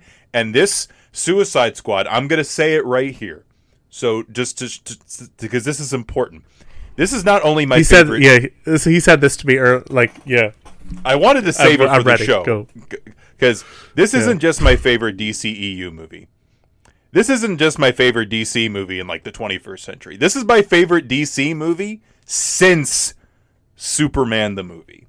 Like that's big praise from me, like, because Superman for me is like still like top dog as far as like these things go. Like, we're talking about like stuff from like Marvel, DC, like my top three kind of vary. Like, you got Superman, Logan, and Guardians Volume 2. Like, those would be like the core three, Yeah. But Suicide Squad would be that fourth one going, hey guys, I just got here. Hi, nice to meet you. I'm the new guy.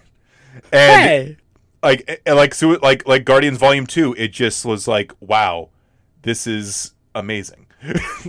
So, fun fact, I wanted to actually tell this story earlier, but given that we had an agenda and we wanted to talk about in the last episode, it was when we talked about the Disney trip with Allison and the Disney princess, whatever, or the early days of golden age of Disney. Pardon me. Yep. Yes. Mm-hmm. It's been so long, I forget. Listen, I was editing that episode and I forgot what we were talking about. Yeah, so drift compatible. But so, fun fact, I actually got to see this movie a week early. Mm-hmm. And how that happened was, even now, I'm still pretty hesitant when it comes to seeing a movie in theaters, knowing that I've done it already because of this story. But for the longest time, I was trying to figure out, especially at this point, because cases were down, and I felt, okay, maybe it is time to want to try to go back to the movies and see something. I know a lot of people already kind of broke that with Black Widow or whatever. Like, I get it, fine, whatever. That one, I mean, I enjoyed it for what it is, but I also just didn't care that much to want to, I don't know. But I was like, there are a lot of movies I'm excited to see. Like, for one, The Green Knight, which is the new A24 movie from David Lowery. And I thought, okay, because we were talking about going to see Suicide Squad on our Disney trip. And I was like, well, I want to get myself ready for that. So maybe I'll go see something prior to that so I can get ready to see Suicide Squad, which is, as I would constantly tell Joey, that's my Godzilla versus Kong. Like, which in context, meaning that's one of Joey's most anticipated movies of his entire life. And he loves it. He blew his mind. It's exactly what he wanted it to be. Yes. Yep. That was for me. The Suicide Squad was for me what that is, basically. Though I'll probably also argue that I wanted to see Suicide Squad since I was like, 2016 to be a good movie. But point being, I was still very excited for it. I mean, that feels like a lifetime ago. So I think that's Yeah. Honestly, it does. So,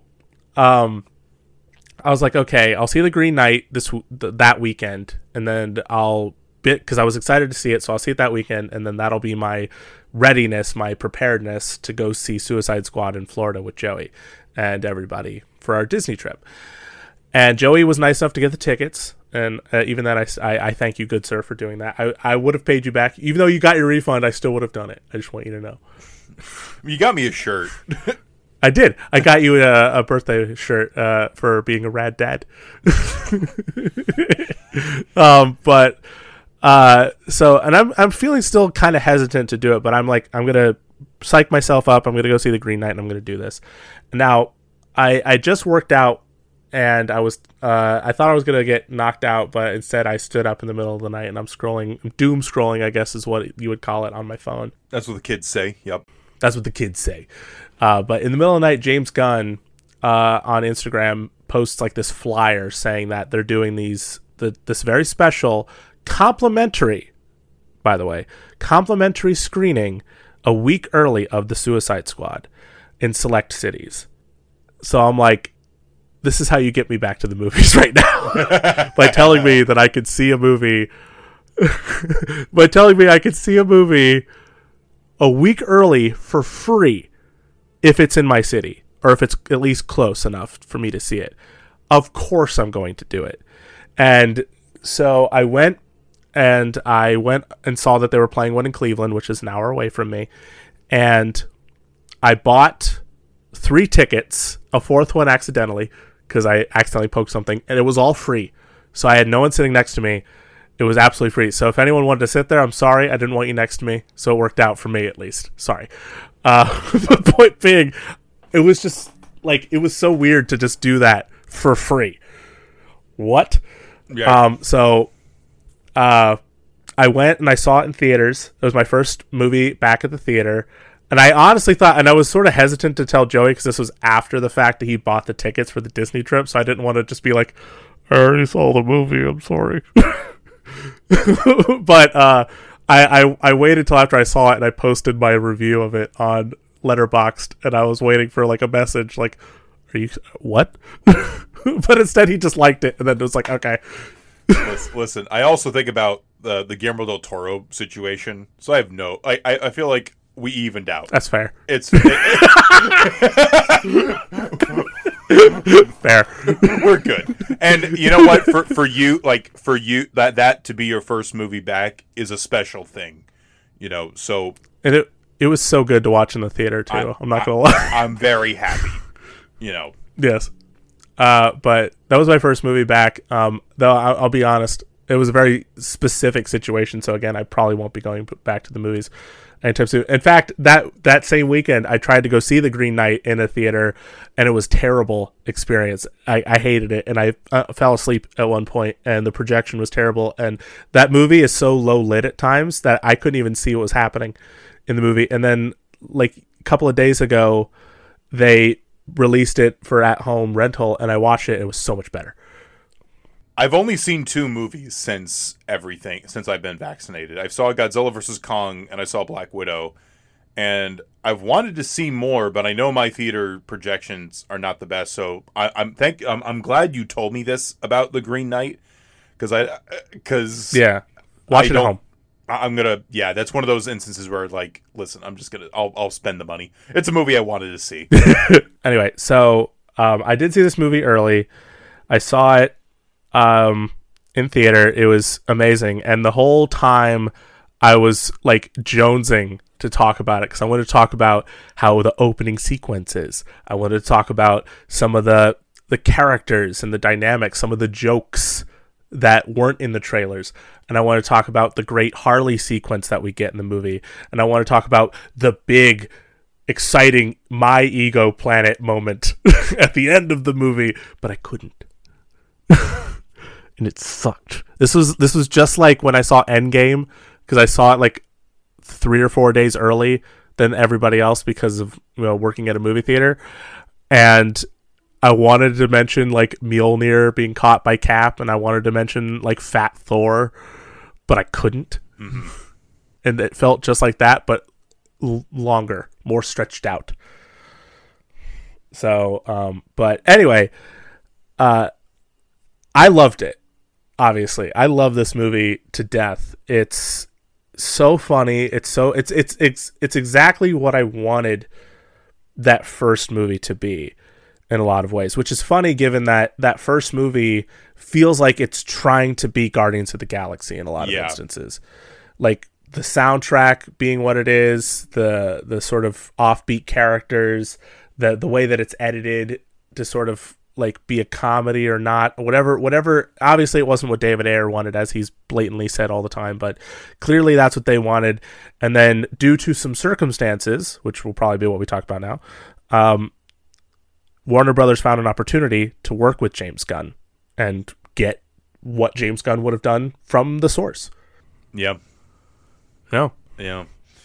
So I mean, this is kind of a strange part of the whole thing, but I think it's worth mentioning nonetheless. Listen, like James Gunn. It should be noted that people change. People, as long as they acknowledge their mistakes, they should be. Yes. Like, because people ask, what's the difference between James Gunn? They try to compare it to like Roseanne, or like which he's been vocal about too. Like, I think that's another. I'll talk about that, but like, he made jokes years ago, which I feel like he already apologized for, or like at least I felt like he acknowledged them before all of this transpired. And they're very distasteful. I found them disgusting, but they're gross jokes. Yeah, they're very gross jokes. Like, they're not funny at all, and but I feel like he already I remember somebody saying he already apologized for that, but whatever. Right. And point being, a lot of this was brought back to the surface by random people. By bad faith. Like, this is by people where, like, there are people who are genuinely upset by that, and I can understand. Yeah. But there are people who are only bringing this up because James Gunn was talking about people like Roseanne. I only bring up that's the one I can remember. Right. But like, they wanted to shut him down basically because he's very active on social media. And then obviously, because of all this stuff, Disney ended up firing him from doing Guardians 3. Yep. And so because all this transpired, like, obviously, I know you were because obviously you love Guardians 2 and you would love to see what's Guardians 3 without James Gunn? Nothing. Admittedly, I was going to be one of those people who wasn't going to see Guardians 3 in theaters because I'm like, how right. can you do that? But also, that was a rough weekend because that was also around the time when John Schnepp passed away. The if you don't know John Schnepp, he was a huge geek, involved Metalocalypse, really great online personality. Did the documentary The Death of Superman Lives, which is about the infamous Nicolas Cage Superman movie, and I got to meet him actually. So which made I remember that picture. Yeah, I got to meet him. A really nice dude. I got a picture with him. Really super awesome. I watched him religiously. Like, I watched this dude. He was on AMC Movie Talk. He was on Collider. He was a personality. Like, this was a guy who knew what he was talking about. But he was just a bundle of joy. And like, everybody who knew him was like, this is a great guy. And he unfortunately passed away like 3 years ago. And that was around the same time James Gunn was fired. So that was a rough, like, as far as like family tragedies aside, that was a rough weekend for me because I'm like okay, like, why am I gonna look forward to the MCU at this point? Screw this. And then like and John Schnepp was one of those people where I was like always interested what he had to say about stuff, and I also think about like he never got to see Endgame, he never got to see the Suicide Squad or Godzilla vs. Kong and all these other nerd things. So may John Schnepp rest in peace, and all that. But yes. But point being, it like James Gunn was fired, but also I want to add the Guardians cast. You remember this? Like they put out like a letter like defending James Gunn. Or like kind of in support of James Gunn. I do remember something of that, yeah. In support of James Gunn. And this wasn't just like Dave Bautista and Mike, like, it wasn't just like the people you would have expected.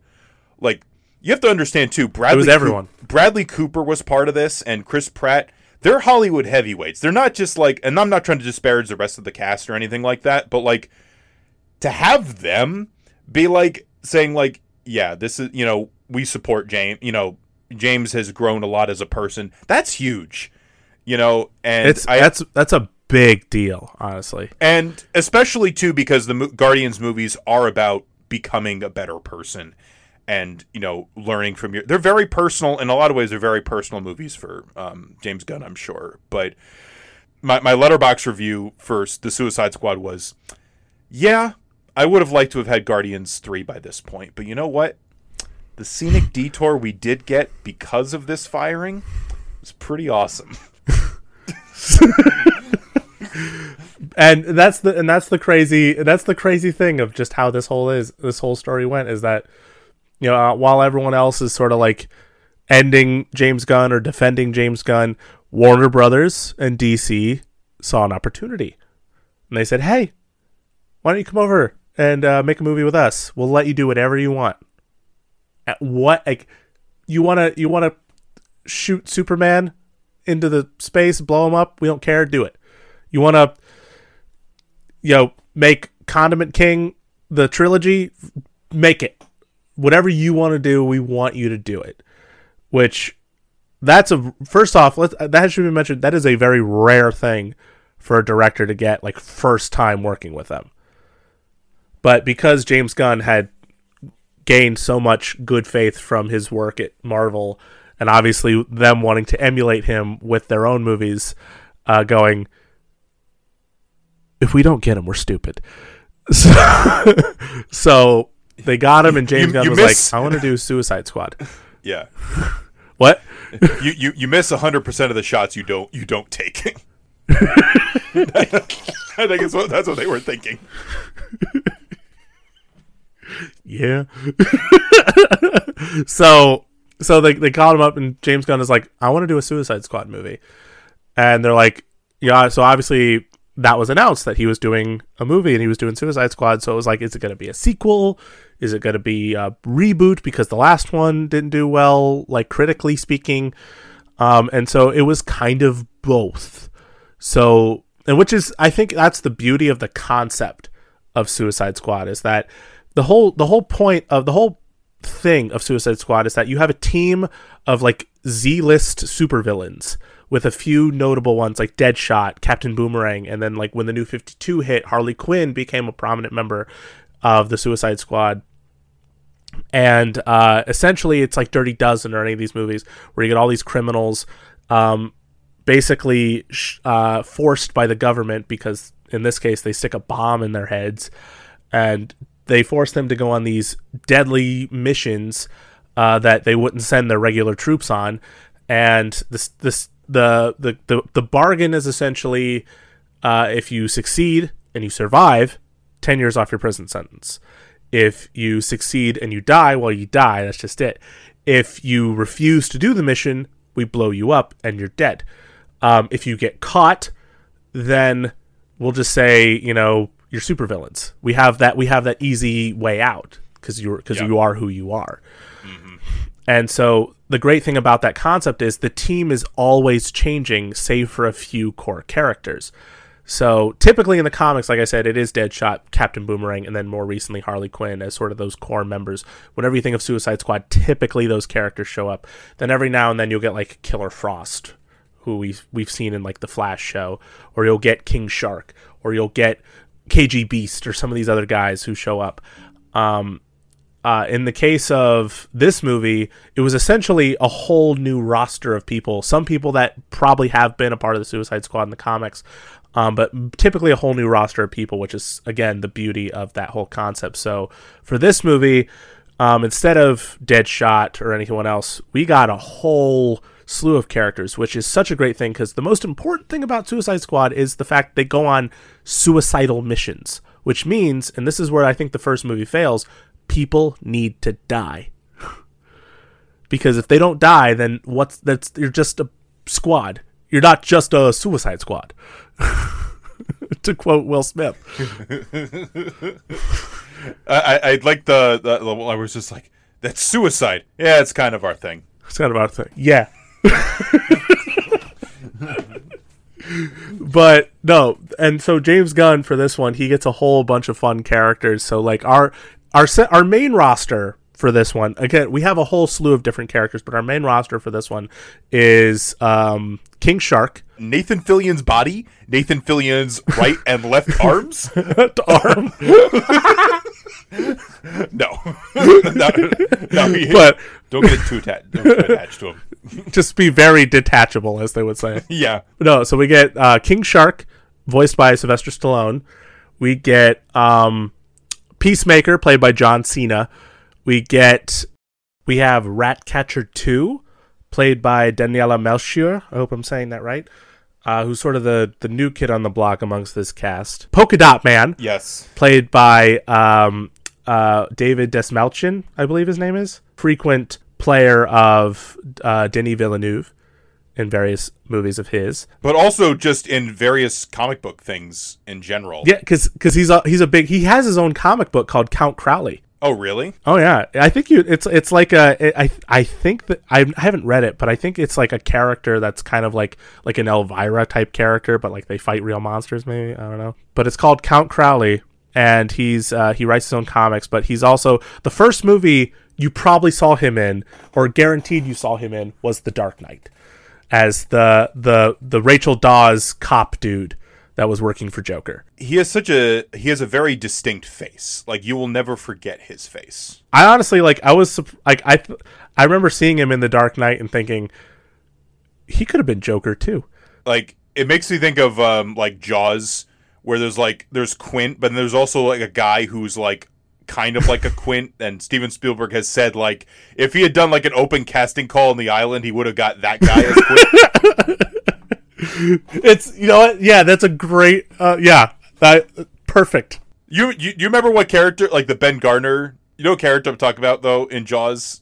Like, I think so. Yeah, that makes sense. He's the guy where his head pops up. Ben Gardner, I think his name is. Fian will kill me if I don't get that right. But that's a whole. But anyway, so David Desmalchin as Polka Dot Man, and then of course Harley Quinn is back. Margot Robbie in her third outing as Harley Quinn, arguably my favorite of her outings as Harley Quinn. Joel Kinnaman returns as Rick Flag, much better in this movie, I think, than in his first movie. No offense, I just think he's so much better in this one. And then the sort of central focus in this movie, and again, this is the core team. There's a lot more characters. This is the core team though. The central character and Joey's future husband. Let's be honest, Idris Elba. No, I'm not worthy. I'm not worthy of that. Bloodsport, Idris Elba, Joey's future husband.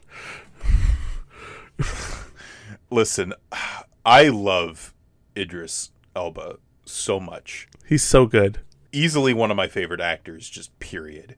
And when I learned he was going to be in this, like, my excitement, like, just shot through the freaking roof. And then what's even better is that there was talk that he would replace Will Smith, but I am glad he's his own character, so it's not just like, oh, even though he is sort of like got some of the same traits, but they sort of make fun of that, which is nice. Yeah, like, what I like is that, like, Idris Elba is a great actor, and he's like, if you watch him on Luther, he has like a lot of like scenes of like intensity and his like temper, Like, I think about the scene where he has like, a visitation from his daughter, and like how like it's totally like, because I think about like Deadshot in Suicide Squad, where it's just like, oh, he's an assassin, but he's a nice dad, and oh, that darn Batman for capturing him. Oh man. and then in this one, he's like, fuck you, you only are mad at me because it does other things. The TV watch. You're only mad at me because I didn't steal it right. No, I'm also mad that you stole a TV watch. But also, like, he has great like moments of comedy. Like, it makes me think of like Indiana Jones, his whole rat thing. Yes. Oh my god. Where he's like, ah! Like, I'm an assassin. Why would I divulge my weakness? Ah! I think my favorite line delivery, or one of my favorite line deliveries, is like when he's talking to John Cena. What the fuck are you in your underwear? Tiny whities? Hey, that's just racist. And then the line to end all lines, which we'll get to more. Hey, that's your mom. That is the best line in the whole movie. Oh, when he does that scene just made my entire day and made me love the movie so much. But it's so good. But so that's our core team. But again, we have a lot of other characters at play. So Just to throw some other, because I don't remember everybody, if I'm being honest. I probably could, but other Hang on, time out. Did we mention Peacemaker? Yes, John Cena, Peacemaker. Yeah, I just want to make because he so was fantastic. He's so good. He's so good. I was so enveloped in my love of Idris Elba and just calling out people for being in their underwear. Oh no! Wait, there's one like funny line where he's having a contest with Peacemaker, and it's just like nobody likes to show off. He's like, not unless what they're showing off is dope as fuck. Shit! And he's like, fuck. It's true. But I'm sorry, it's fine. It's fine. Idris, I mean, he's the star of the show. Let's be honest. But yep. We have a whole like huge roster of people that show up in this movie.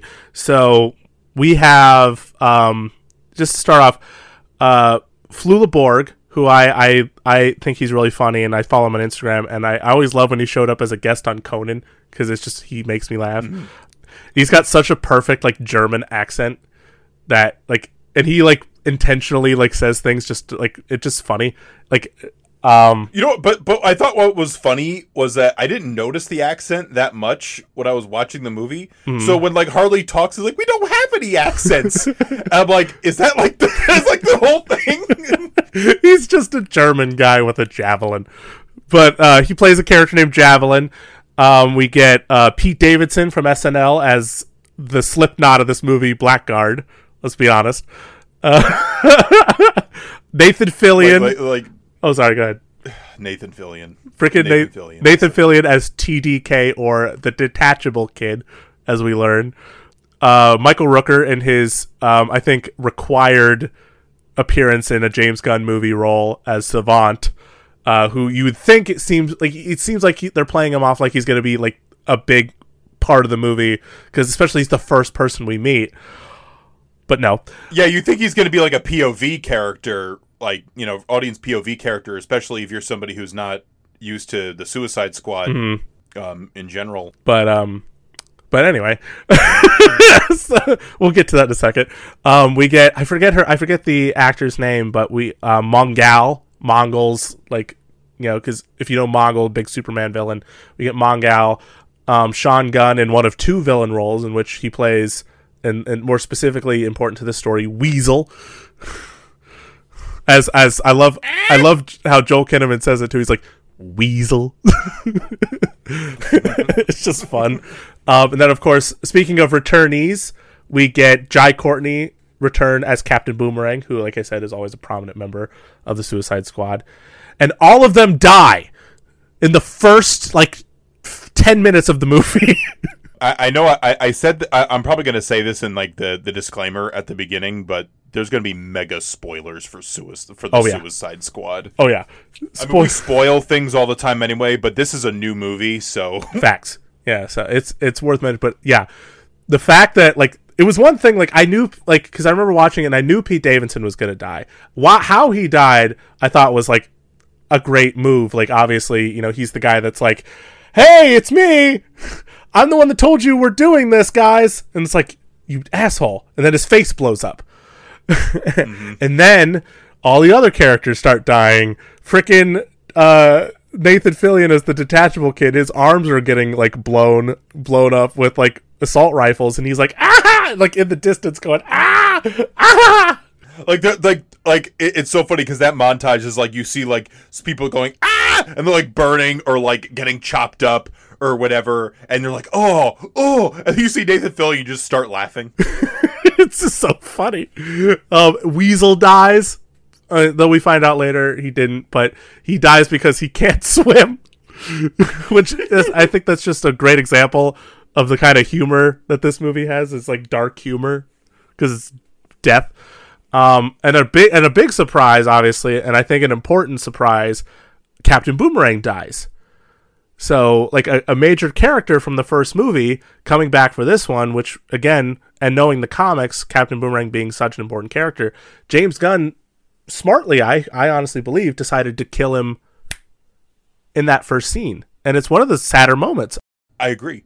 I think about, Jai Courtney, I think they did a good job with him, having, his, what few moments they had with Harley, when they're like, "Oh, leave him alone, boom!" Like you feel like that. It's like, you know, there's like a camaraderie. Like even if you didn't see the first, you know, Suicide Squad,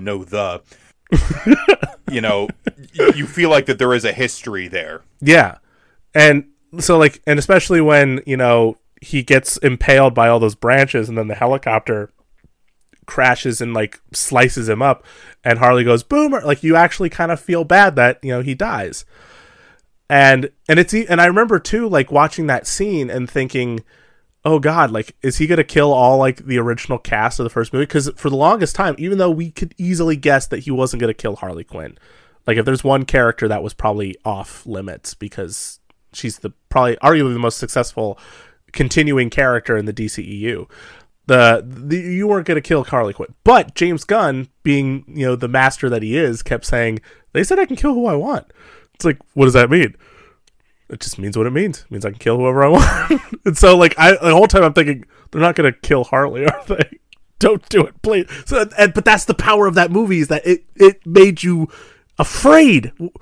They hold it over you, like this could happen. It's like he is the Amanda Waller. He is. It's like, I could press this button. He's so like, I'm gonna do it.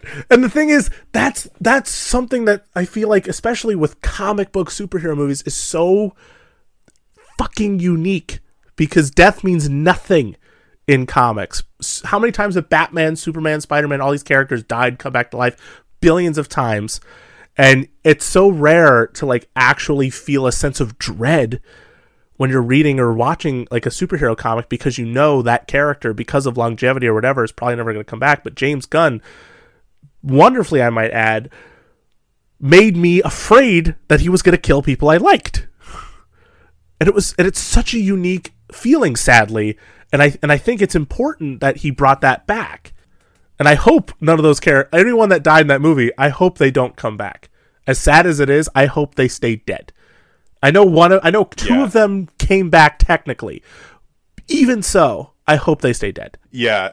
Again, like that's like the appeal of this thing. Like I imagine it's just like you want to be surprised, and I think after you've seen like so many, like I don't want to dig Marvel. It feels like we dig Marvel a lot, but we just praise Guardians too, so I don't feel so bad. Yeah, but you're good.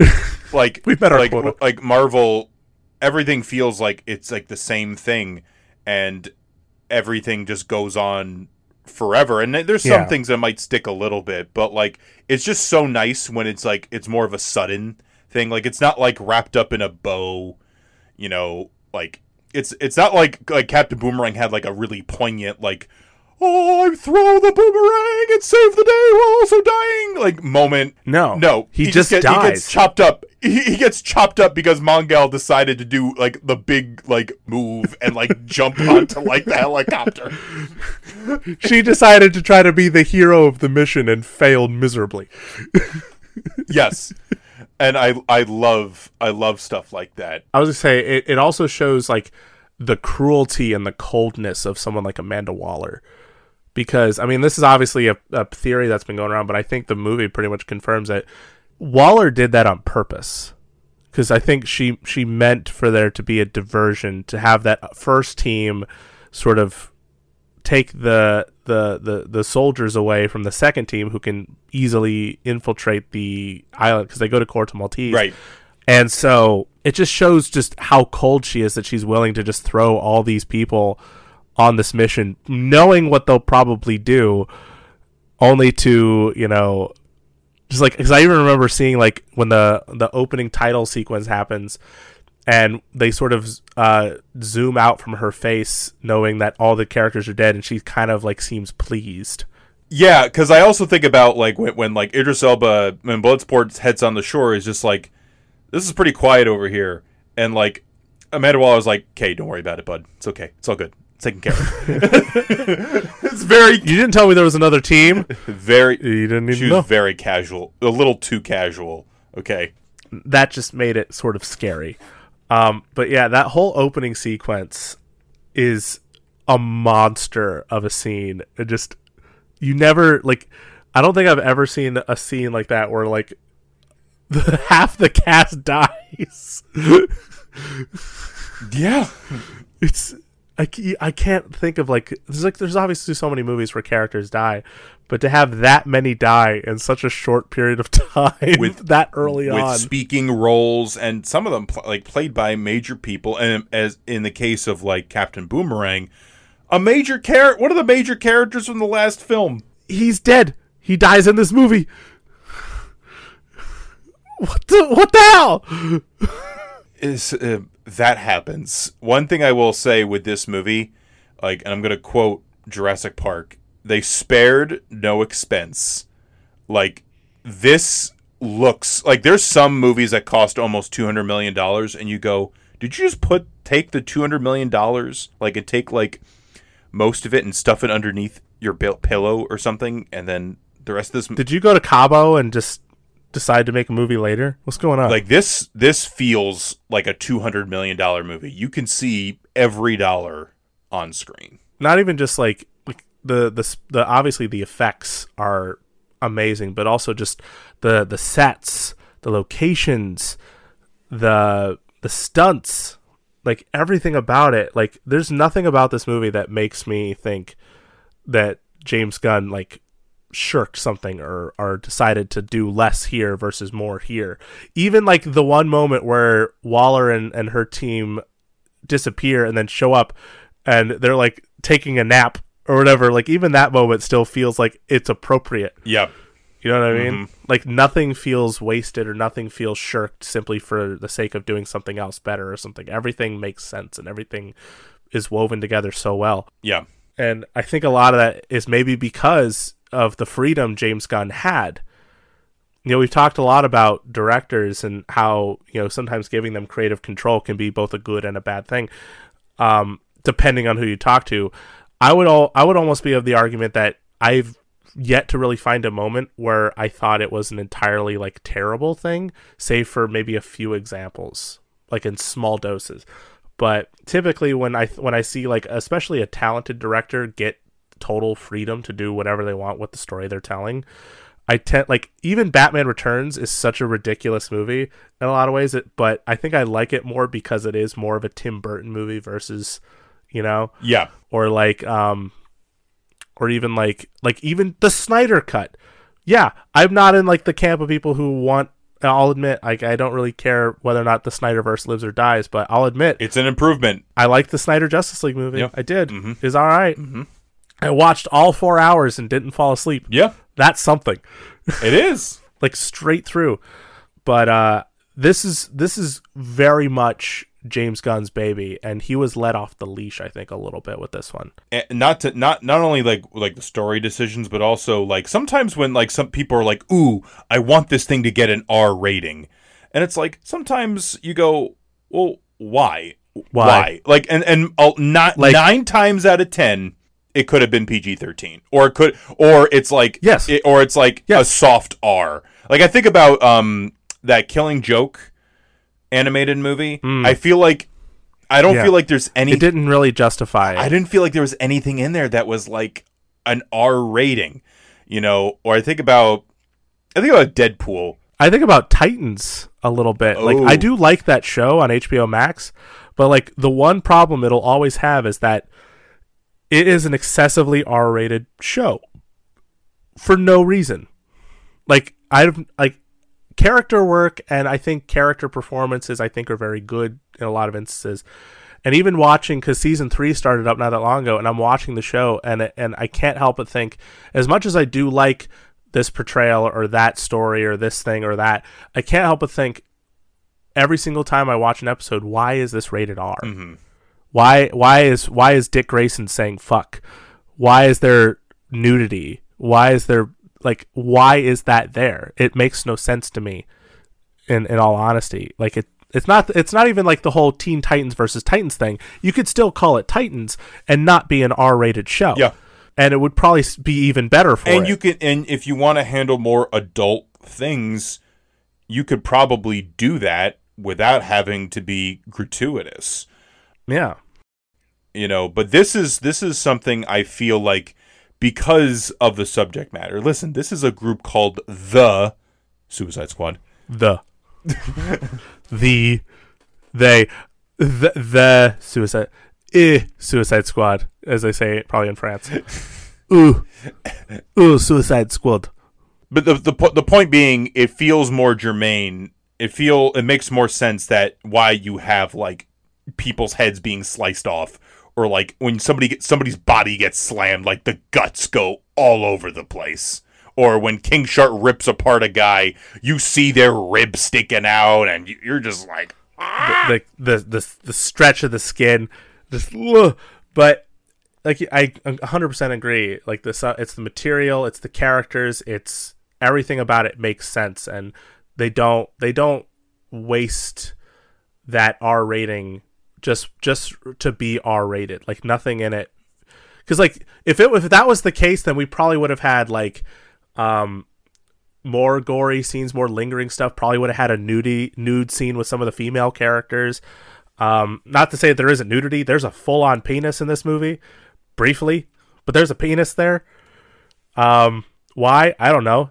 Just a guy was chilling. He gets shot, and you see it move. It's just there. I mean, like the stuff. It's again, like I didn't look at this movie and think maybe we didn't need that, or maybe we didn't need this. Yeah, it worked out. Like it was all good stuff. So the central plot of this movie, essentially, we should probably explain that. Yeah. Is so Amanda Waller, as you know, gathers up a team of supervillains, takes them on suicidal missions, calls them the Suicide Squad or Task Force X. In this case, they're trying to infiltrate the island of Corto Maltese, which is a fictional island in the DC universe. First time I ever heard of it was actually in, I think, the '89 Batman movie, but it's also, I think, mentioned in The Dark Knight Returns. That's another place I heard about it. I think you're right, because I remember like Ronald Reagan talking about Corto Maltese. Like, Corto Maltese? Yeah. We need to go. You need to go there, Superman. It's terrible, Ronald Reagan, I'm sure. So, and on that note too, the fact that they go to Corto Maltese instead of like an actual island or actual like place, I think goes to show, and this is something I was pointing out while we were watching it. This movie is very much in its own world. And I think it very much encapsulates, like, do you remember that Patrick Williams video where he talks about the one problem he has with DC Comics? Mm-hmm. You ever see that one? Yes. And how, like, the difference between DC and Marvel is that Marvel is set in our world, like all the characters in New York City, whereas DC is an alternate reality. Like, there's Gotham City, Coast City, Metropolis, Central City, all these fake locations, and yet there's points where they mention Obama, or they'll mention the Kardashians or something, like some sort of pop culture reference, which again, you understand because maybe X, Y, and Z, but at the same time, like, it does kind of make you go, this probably would have been cooler if it was just like some whole random thing. Like, I always loved it in like watching the Dark Knight movies and see, instead of CNN, it's GCN. Right. And yet with this movie, like, maybe save for a few things, I can't think of a single time they made a pop culture reference. I can't think of a single time they made any sort of blatant product placement for some real thing. Like, it feels in a lot of ways, I mean, I'm probably misremembering some things, but it feels very much like it's in its own bubble, which kind of made me appreciate it more. Or at the very least, if there was anything, it didn't bring attention to itself. Because when you watch... Yes. When you watch other things, you're like, oh, I see the bag of Doritos. I see the Coke can. I see the Sears. I see the IHOP. I see the Denny's. Like, it's the exact opposite of Man of Steel, basically. I didn't want to go there, but yeah, you're right. Yeah. I mean, you were kind of mentioning, I was, but I didn't. Man of Steel. I didn't want to hit him that hard. Listen. The people who are Peter Quill haters, Meryl Streep fans, Leo fans. They've had enough of your shit. They've had enough of my crap. And they're probably in the same Venn diagram bubble as people who like Man. No, I'm kidding. Those unvaccinated bastards. No. Oh, man. That's rough. I wanted to get tough for a second. But anyway, so they go to Corto Maltese because they're in the middle of this like big transitional period where like the military are sort of like killing this family that had control over the island, and there's been a lot of political issues and stuff, like with the islanders themselves hating to live under like whatever monarchy was in control to begin with. And so because of all this, turmoil and dismay, Amanda Waller sees an opportunity for the Suicide Squad to infiltrate this secret military location on Corto Maltese called Jotunheim. Not the frost giant place in Thor, but you can't help but think of it, admittedly, now because of those movies. You have Heimdall's helping out the Suicide Squad, so you can't help but go Thor. So they have to go to Jotunheim and they have to get some information, or destroy the location that is the home for something called Project Starfish. And the moment you hear about that, if you're a DC fan, if you know anything about DC history, you get so excited. Or at least I would think so, because that means a certain character, one of the first major villains of the Justice League, is going to show up. And they did obviously confirm it in the trailers, but you didn't see him necessarily in the trailers. And so the fact that he shows up in this movie is like a major thing that they have to fight warms my nerd heart so much that they did this. I'm talking about Starro the fucking Conqueror, which is like, it's literally just a blue and pink starfish with a big eyeball, but he shoots little versions of himself out of his body, out of his pit or whatever, and they face hug onto people and they get their mind controlled. Like there's some amazing Justice League covers out there of like, you see Superman, Batman, Wonder Woman all with the Starro face on them. Like, this is a great character. I love Starro the Conqueror. In fact, in a recent run on Justice League, one of those little versions of Starro grew an attachment with Batman and became a Robin. And I was so happy. Oh my like, it's so stupid, but it was so well done. Like, he called him Dad all the time. And just seeing a little Starro with like a Robin costume going, fighting crime. It's the greatest thing ever. That sounds insane. It's so fun. I love it. His name's Jarro, by the way. Like, that's because he lived in a jar, okay. So they call him Jarro. Gotcha. Okay. In case you're wondering. Anyway, I mean, so that's the gist of the movie. Can I also just say too, on that note with Starro, like with both of these movies, it doesn't end with just the blue beam in the sky that we talk about all the time. It doesn't. Which the first Suicide Squad movie had a big blue beam. It did. It had a big blue beam. And this one said, "Nah, fam, we're gonna put a big blue and pink starfish with one eye at the end of our movie, and it's the greatest goddamn thing outside of maybe Julie Andrews as a racist kaiju."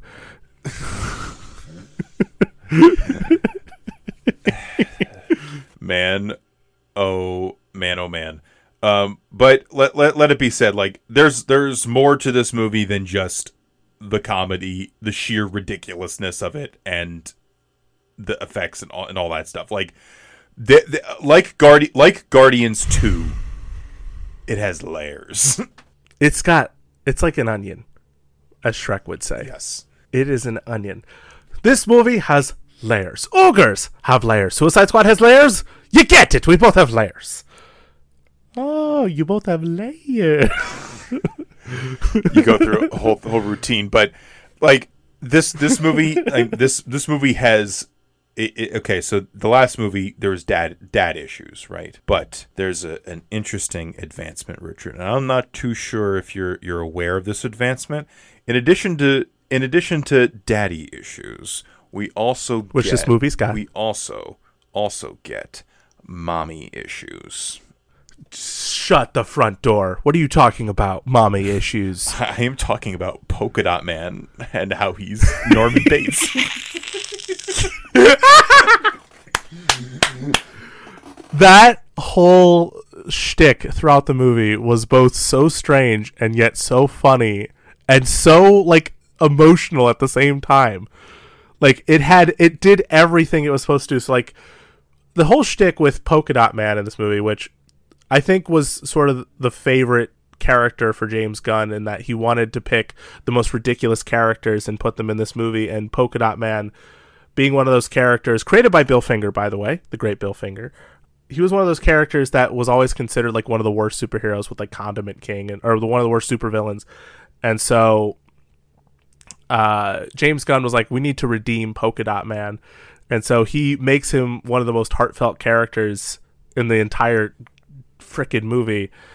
And so his whole shtick is that his mom was a scientist at Star Labs and experimented on him and his brothers and sisters to make them into superheroes. And, you know, the results varied, obviously.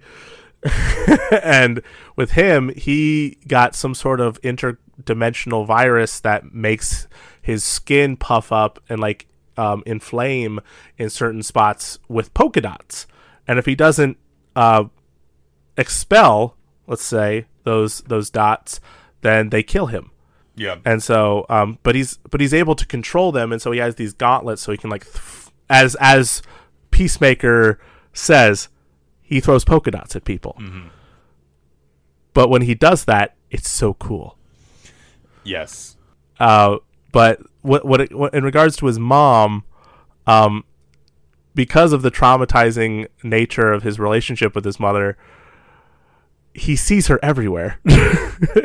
Yeah, like when they first revealed like the whole squad looking like his mom, that was hysterical. But the big highlight was just seeing that's your mom, and he looks up and he sees like his mom as a kaiju.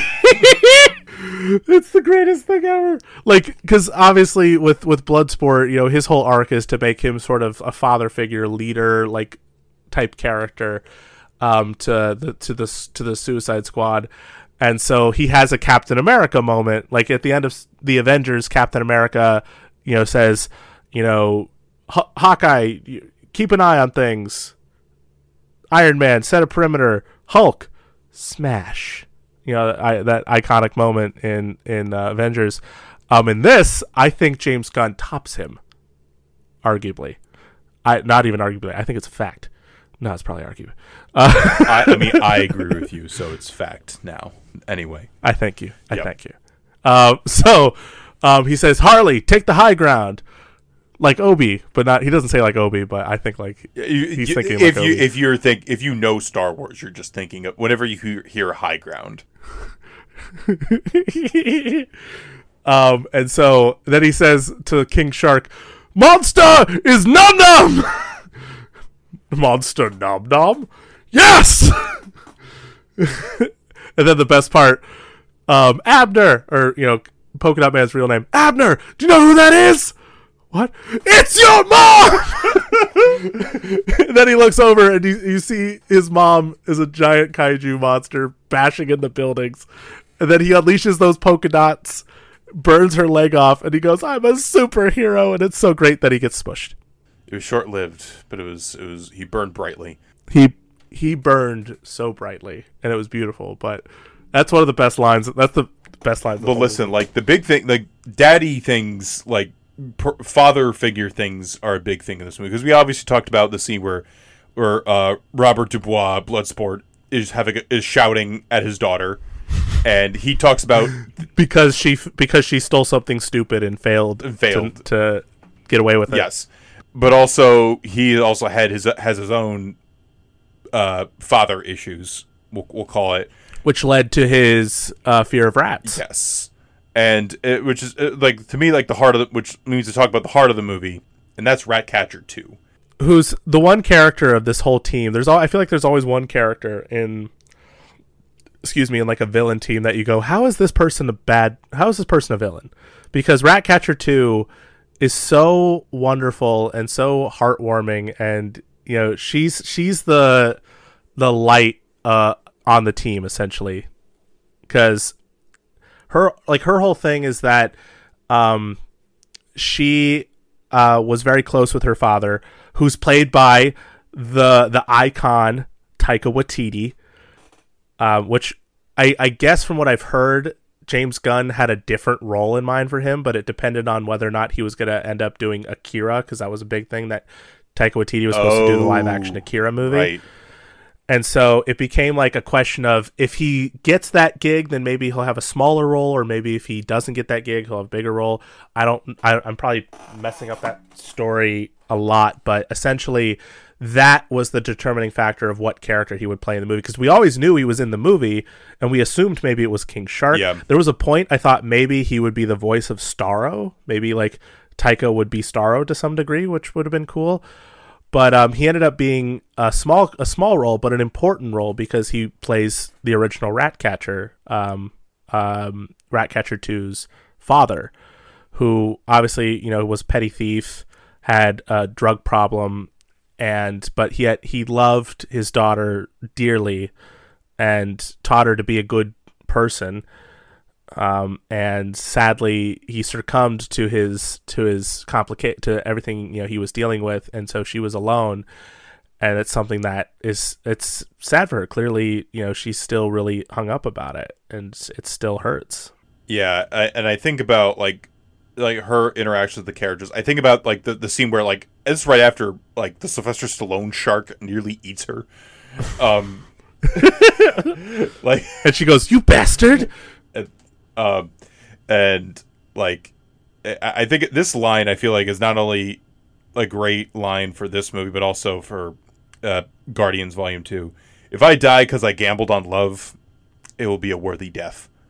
Like, that is a great like that line. just. I'm like, that just says it all. I think it's a nice. Mm-hmm. It really sums it up just beautifully. Like. And it again, like I think about like other superhero movies where like superheroes are like fighting. I think about Civil War. I think about BVS. I think about parts of Justice League where I see like my childhood icons like fist fighting each other, throwing the kitchen sink at each other. Where like this movie, like I feel like there's more of a kind of like bonding connection with all these weirdos. It's so true, though. Like, speaking of that, like I think of the scene when Ratcatcher 2 tells the story of her father, and then the sort of that like juxtaposition between her experience with a loving father versus Bloodsport's experience with a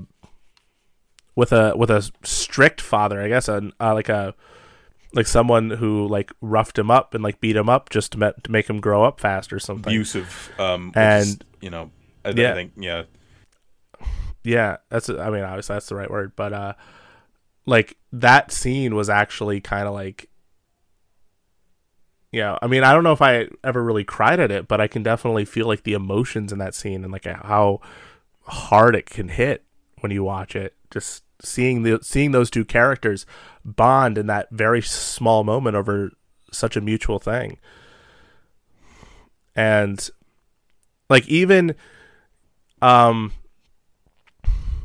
seeing like a scene where Polka Dot Man opens up about his thing, because he is essentially like the outcast of these outcasts, because even Peacemaker's like, Polka Dot Man, what does he do, throw polka dots at people? He does. He throws polka dots at people. And he even like he makes me think of people who are sort of like wallflower characters that sort of preemptively think people are going to like judge them. And so like when he does use his powers for the first time, he defends himself, which I think is such like, I kind of relate to that a little bit, that like, he goes, I'm sorry, it's so flamboyant. You know what I mean? Like Ratcatcher 2's like, I actually think it's kind of looks cool. Like, I think it's cool. And then I love the he just goes, I don't really like to kill people, but when I think of my mom, it's easy. Oh my god. That was the beginning of the end. That when he says that line, I'm like, I'm gonna just die every time. Or like even when he goes, I imagine they were all my mom and killed her. That whole scene, like where they kill off those people. Oh my god. And that was almost taken out of the movie. Because of that joke. I'm so glad it's there, and it just like the excessive like kills and the excess like them like trying to top each other, Bloodsport and like, Peacemaker. I think of the scene where Peacemaker's like he has an axe and he just slices a guy's throat, and there's a dude laying on like a bed with a towel, like just relaxing, and then you just see him like just like chop that. I'm like, are you kidding me? I love Bloodsport shooting the fan, and the fan lands in a bathtub where an unsuspecting victim is just bathing, and then he dies. And then, oh my god! And then like the scene when when he does like the whole dope as fuck bit, and he like shoots the guy and he blows up. Oh my! Or even how that whole scene starts when King Shark just eats fully that guy. Like, listen, can we also just talk about King Shark? I feel like we've I don't want to say sidestep King Shark because there's so much to talk about, but like I feel like there's a build up though, because like he's such an important, like, lovable, awesome character that he kind of needs his own segment. I feel like, yeah, like King Shark. You know, I feel like King Shark's Nanaue has gotten a lot of like, because he's been on Flash and he's been on Harley Quinn. He's been on a bunch of stuff lately. It seems like there's like a renaissance for King Shark, I think, in recent years, because for the longest time, like he was just another like monster villain. Like he would make like sinister faces, or he was one of those characters that would always be made to look cool and fierce to fight Aquaman kind of thing. Like, look at this guy, he's a humanoid shark and he's fighting Aquaman. A lot of the times he'd be a hammerhead, or sometimes he would look like a great white, but typically it was a hammerhead shark, I believe. And there's a few different humanoid shark characters, I believe. But he's the King Shark, obviously. He actually is in a few suicide. He's in the is that Assault on Arkham? Yeah. And he plays, and he doesn't even look like a shark. He just looks like a guy with like metal jaws. Yes, I remember that. And yet he is sort of silly in that, but at the same time he doesn't look like a shark at all. Yeah. But it's in recent years, I think he's started becoming like this like Renaissance character that's being used in so many different ways. On Harley Quinn, he's sort of the like fun-loving nerd character, like the computer guy. But like he sees blood and he turns vicious and wants to kill everybody. Like he's got a secret rage, right? But typically it's all like, and shout out to Ron Funches, I believe his name is, the actor that plays him. I hope if I said his name wrong again, I apologize. But he's so funny, yeah, and he's so lovable as King Shark on Harley Quinn. And the character also shows up briefly, I think, in Justice League Apocalypse War, which is sort of the Infinity War of the animated DC Universe movies. And he has a significant moment because it's revealed that he and Constantine were a thing. Oh, I remember people talking about that. Yeah. Yeah. So like John Constantine and King Shark had a thing, so that was just kind of a fun moment. But I think after this movie, and after obviously his appearance in Harley Quinn, I think King Shark's gonna skyrocket. Like he is like in a lot of ways like the Groot that will eat you. Like it makes me think of like in Guardians 1 when Groot stabs all those dudes at once and then like smiles afterwards against the wall. Oh my god! Like that's Nanaue like times 10. Like I think of the scene when like he bites a guy's head off and then proceeds to just gnaw on it the rest of the time, but like it's really cute. But I love his obviously the relationship with Ratcatcher too. Like I love when he's like trying to think of like a disguise, fake mustache. That scene makes me so happy. And she doesn't dismiss it. She's like, oh, you're gonna wear a disguise. Fake mustache would never work. Like, and then like he puts his finger under his nose. He's like, fuck. And it should be noted that no one is as good as James Gunn at putting famous action stars in adorable roles. Oh my god. And then one of my other favorite like moments is when he goes to like that fish tank and he sees all the like colorful jelly those alien piranha things, and he's like, new dumb friends. And he's so happy. Very much like, I'm like, listen, like Stallone would make a great Frankenstein monster. Yes, like, that would I 100% agree. I would watch it, and I'm glad. It's also cool that he comes back because it just shows you too that it's like these people clearly he liked working with James Gunn on Guardians. I mean, obviously everybody likes getting paid, but like it's cool. Like when you see people like somebody like Sylvester Stallone is probably not in any dire need of anything, and it's like you know what? I could be this animated shark. I get to work with James Gunn. That sounds like a good time. I'm having a good time. But I think it's also another great example of just that tension that James Gunn was so good at building with this movie, and like you think this character is gonna die because you fell in love with Nanawa, you fell in love with King Shark, and there's 2 incidents where you think he's dead. Yeah. Where like the first one being where those jelly things start attacking him, and you see blood just filling up. Oh my god, there was so much blood. I'm like, how? Like, oh my god, how did he live? And then he falls out of Jotunheim as it's falling apart. And then you're like, is he dead? And you see the tear coming out of his eye, like, God, you didn't just kill Nanawa, did you? And then then you see that he's alive after so many people start shooting at him, and he's bulletproof because of water pressure stuff like Aquaman, and so bullets are bouncing off of him. And then he's just like, leave me alone. And then he just gets really pissed off and decides, I'm going to kill these guys. Yep. Then the second time, more or less, or third, I guess technically, is when he's fighting Starro, and Starro chucks him against the wall. Yeah. And you don't know, like, you don't see his fate, and then he comes back at the end of the movie after Starro's killed and he's alive, and you're like, yes. Listen, John Cena is also just I think about the scene in the trailer, and like where he's just like, starfish is a slang term for butthole. Slang term for a butthole. Is there any connection? That's what I think. Like, and the way he asks it is just perfect. Or I even love, obviously I've seen it so many times because I watched the first trailer so many times when it came out, but I love the bit when he's like, listen, if this beach was completely covered in dicks and someone had told me I'd eat every dick on this beach for the sake of liberty, I would say no problemo. And then Ratcatcher 2 is like, why would someone put penises all over the beach? Who knows what Mad Men do what they do? He's like, it's like a delayed thing where like it feels like several seconds later he's like, it's not a toilet seat, it's a beacon of freedom. It's a beacon of freedom.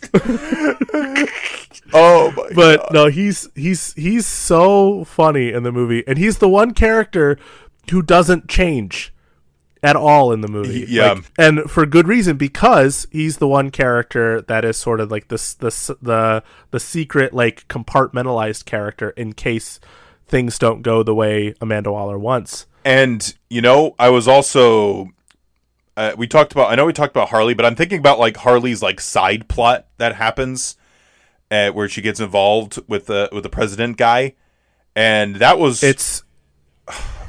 was one of my favorite scenes, and it's a nice reminder of like how bad Joker screwed her up.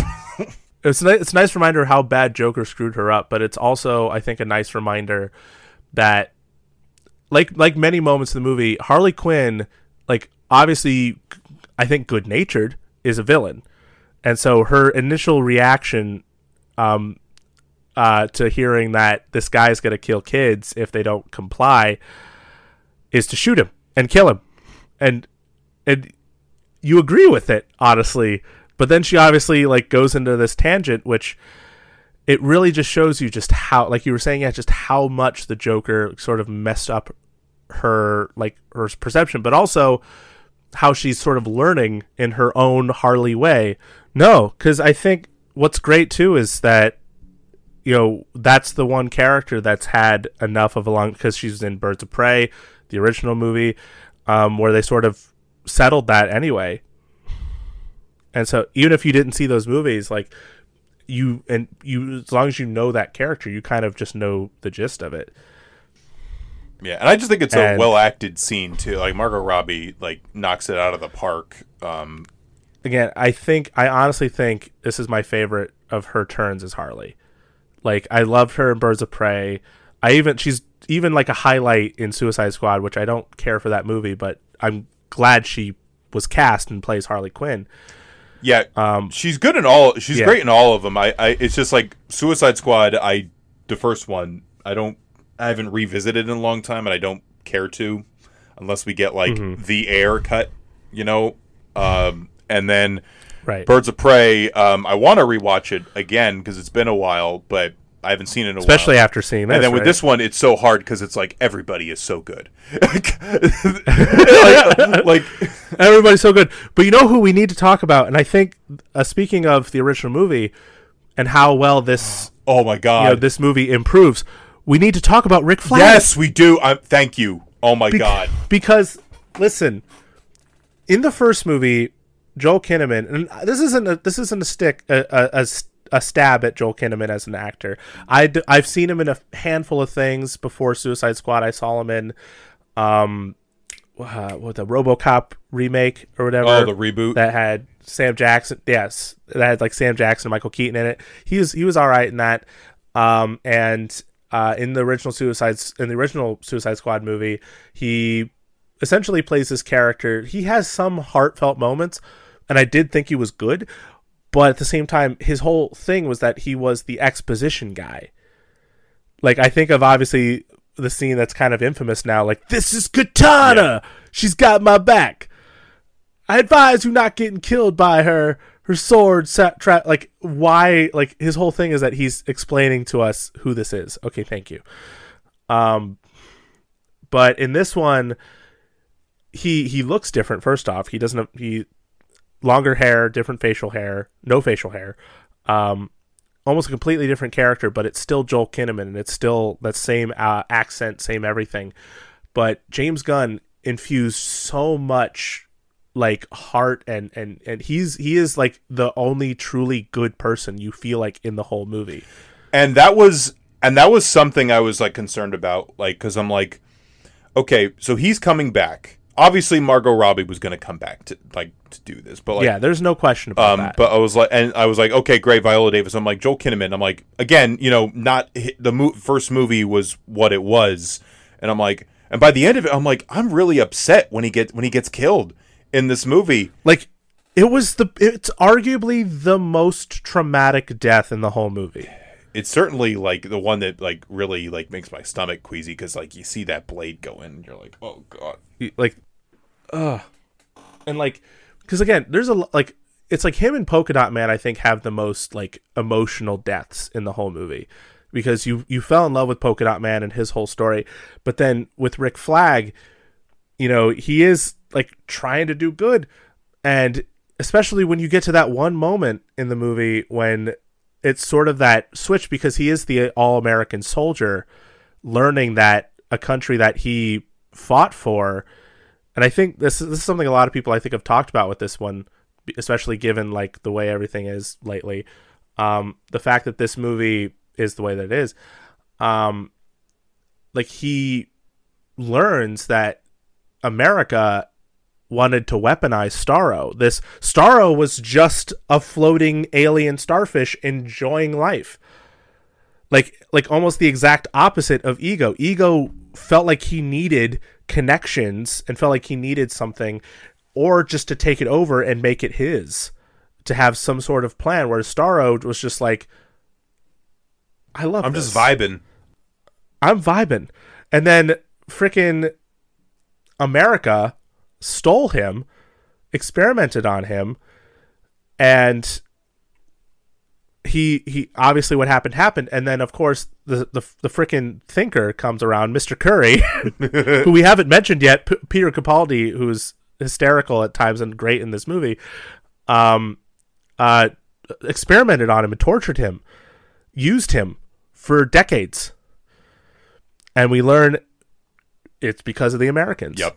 And that's a big turning point for Rick Flag. And he says he wants to find the evidence and he wants to give it to the press. The people deserve to know the truth, that this country did something this horrendous. And Amanda Waller knew. And the reason she had compartmentalized Peacemaker to say, that drive needs to be destroyed. And so it gets this big fight between Rick Flag and Peacemaker, which ends in, again, arguably one of the most emotionally draining deaths, when he stabs him in the chest and he pushes further and you see it pierce his heart.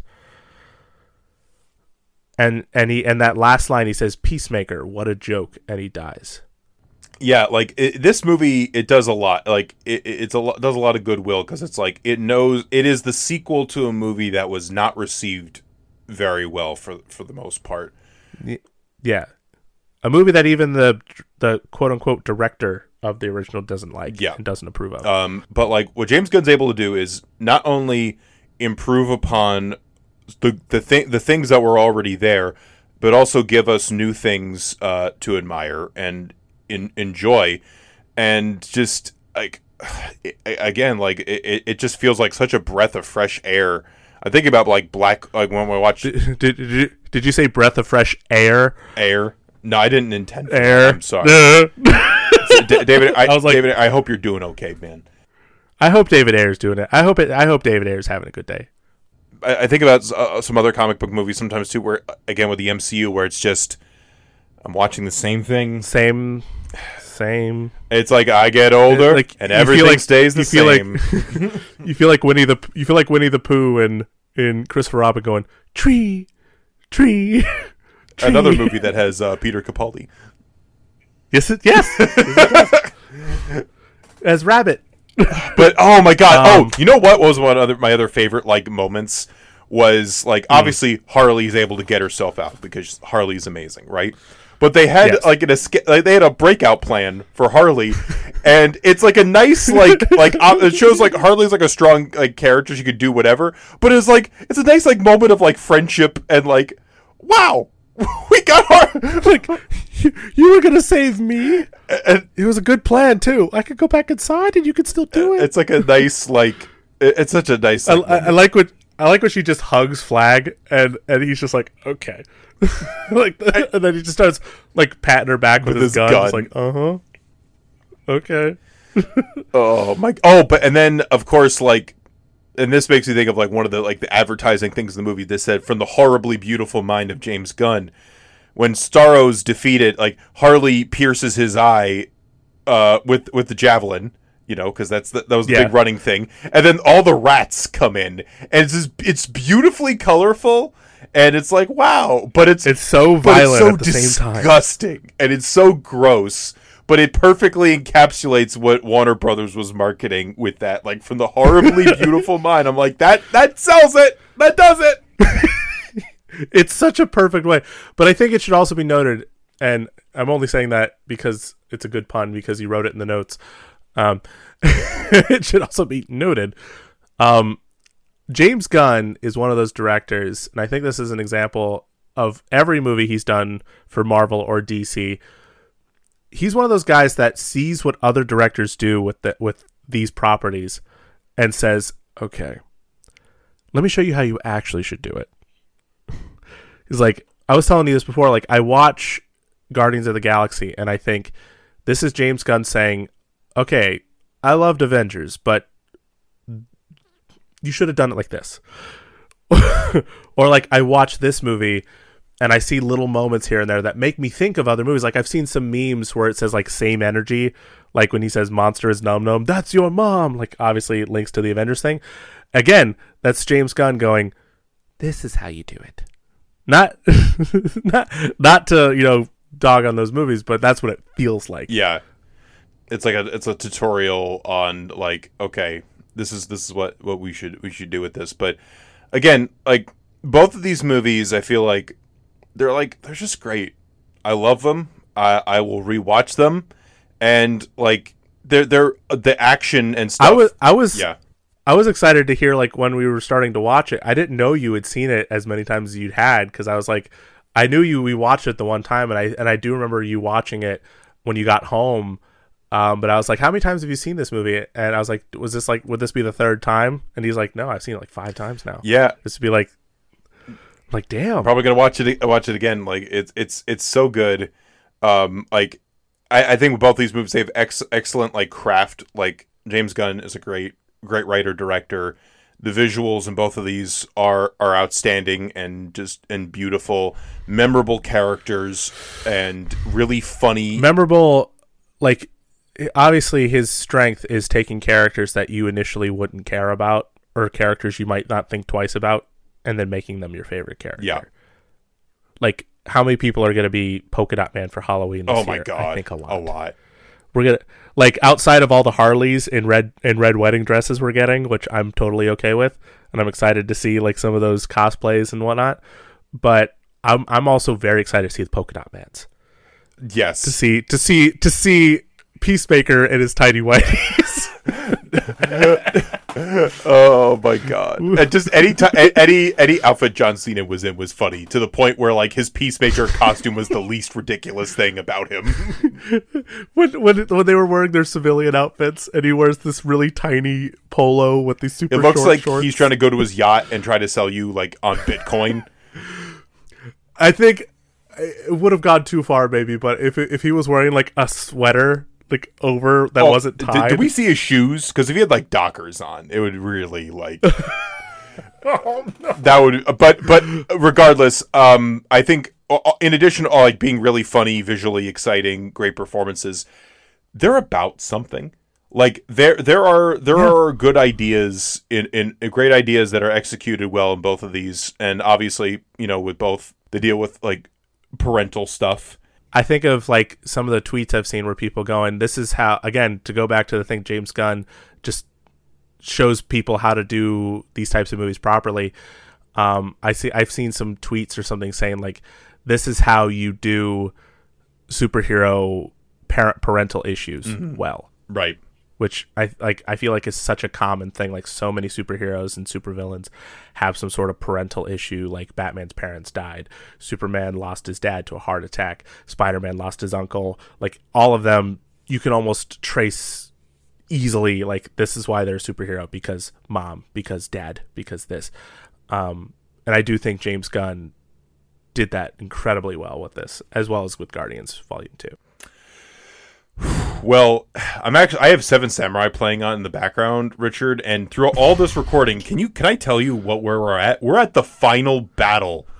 Like this is the point where Toshiro Mifune's sword breaks and he has to get another sword, which is let me see how far I'm in this, because I'm actually all right. 3 hours 17 minutes into Seven Samurai. That's how long we've been recording. A while now. We've had like interruptions.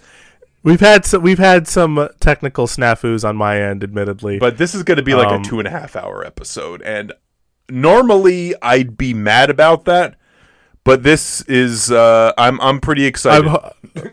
I'm hoping that the subject matter balances that out a bit. So I do apologize. Admittedly, though, a good chunk of this will be deleted because of technical issues. Joey dropping the F-bomb. making fun of or me talking about certain phobias, possible various moments that could be deleted. It could be any number of things. Because listen, this type of material comes from the horribly wonderful, beautiful minds of the two dudes. No, but listen, to quote Jeffrey Wright, one choice created a whole new podcast. I almost feel like even though that has nothing more or less to do with our movies, besides the Watchers showing up, that has to be the intro. Just you do a Jeffrey Wright, just like the oh man, we really do, and we need. Oh my god, and we need John to have like some like dramatic space music.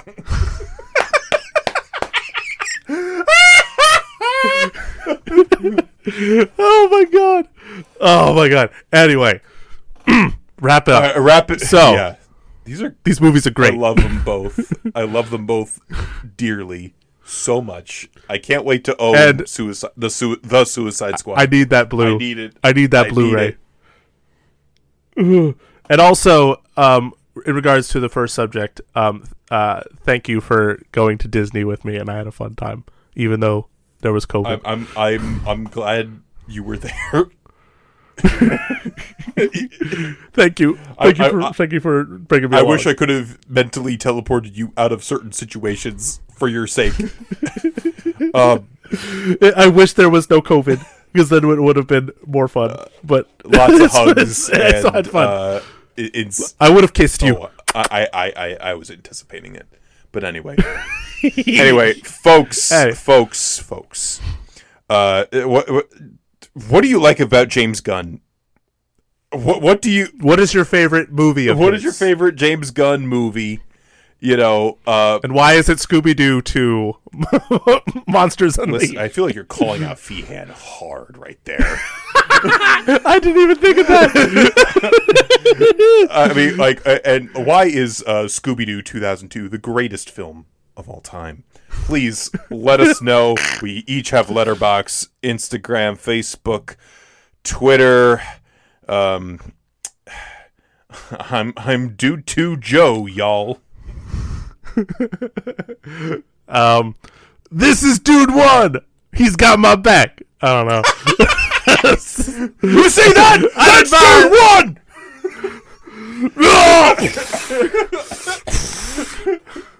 I'm Dude 1. I'm motherfucking Dude.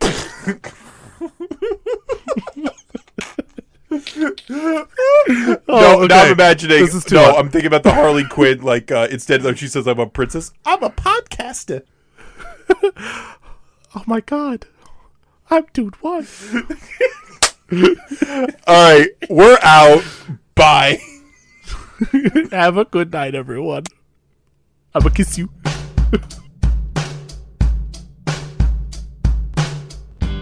Thank you all for listening to this insane yet amazing episode of Two Dudes, One Double Feature. Please follow us on Instagram, Facebook, and Twitter. Special shout out to the horribly beautiful duo that is John and Kenny Armstrong. You guys are the cream of the crop. You guys are the best. Thank you so much for everything you do. And also special personal shout out from me, Dude 1, Richard, to Allison, Dom, Mike, and of course my Dude 2 in crime, Joey. I had so much fun at Disney. I know there was a lot of complications with COVID, and so there was so many things that was going on, but at the same time, you guys made me comfortable and I had fun, which is very important to me, especially being comfortable these times. So thank you so much for that. And of course, a hint to next week's double feature. This is an epilogue to the saga of Batman movies that I take Dude 2 with, but this time we are talking about a trilogy that for many is considered the godfather of Batman movies. Stay tuned.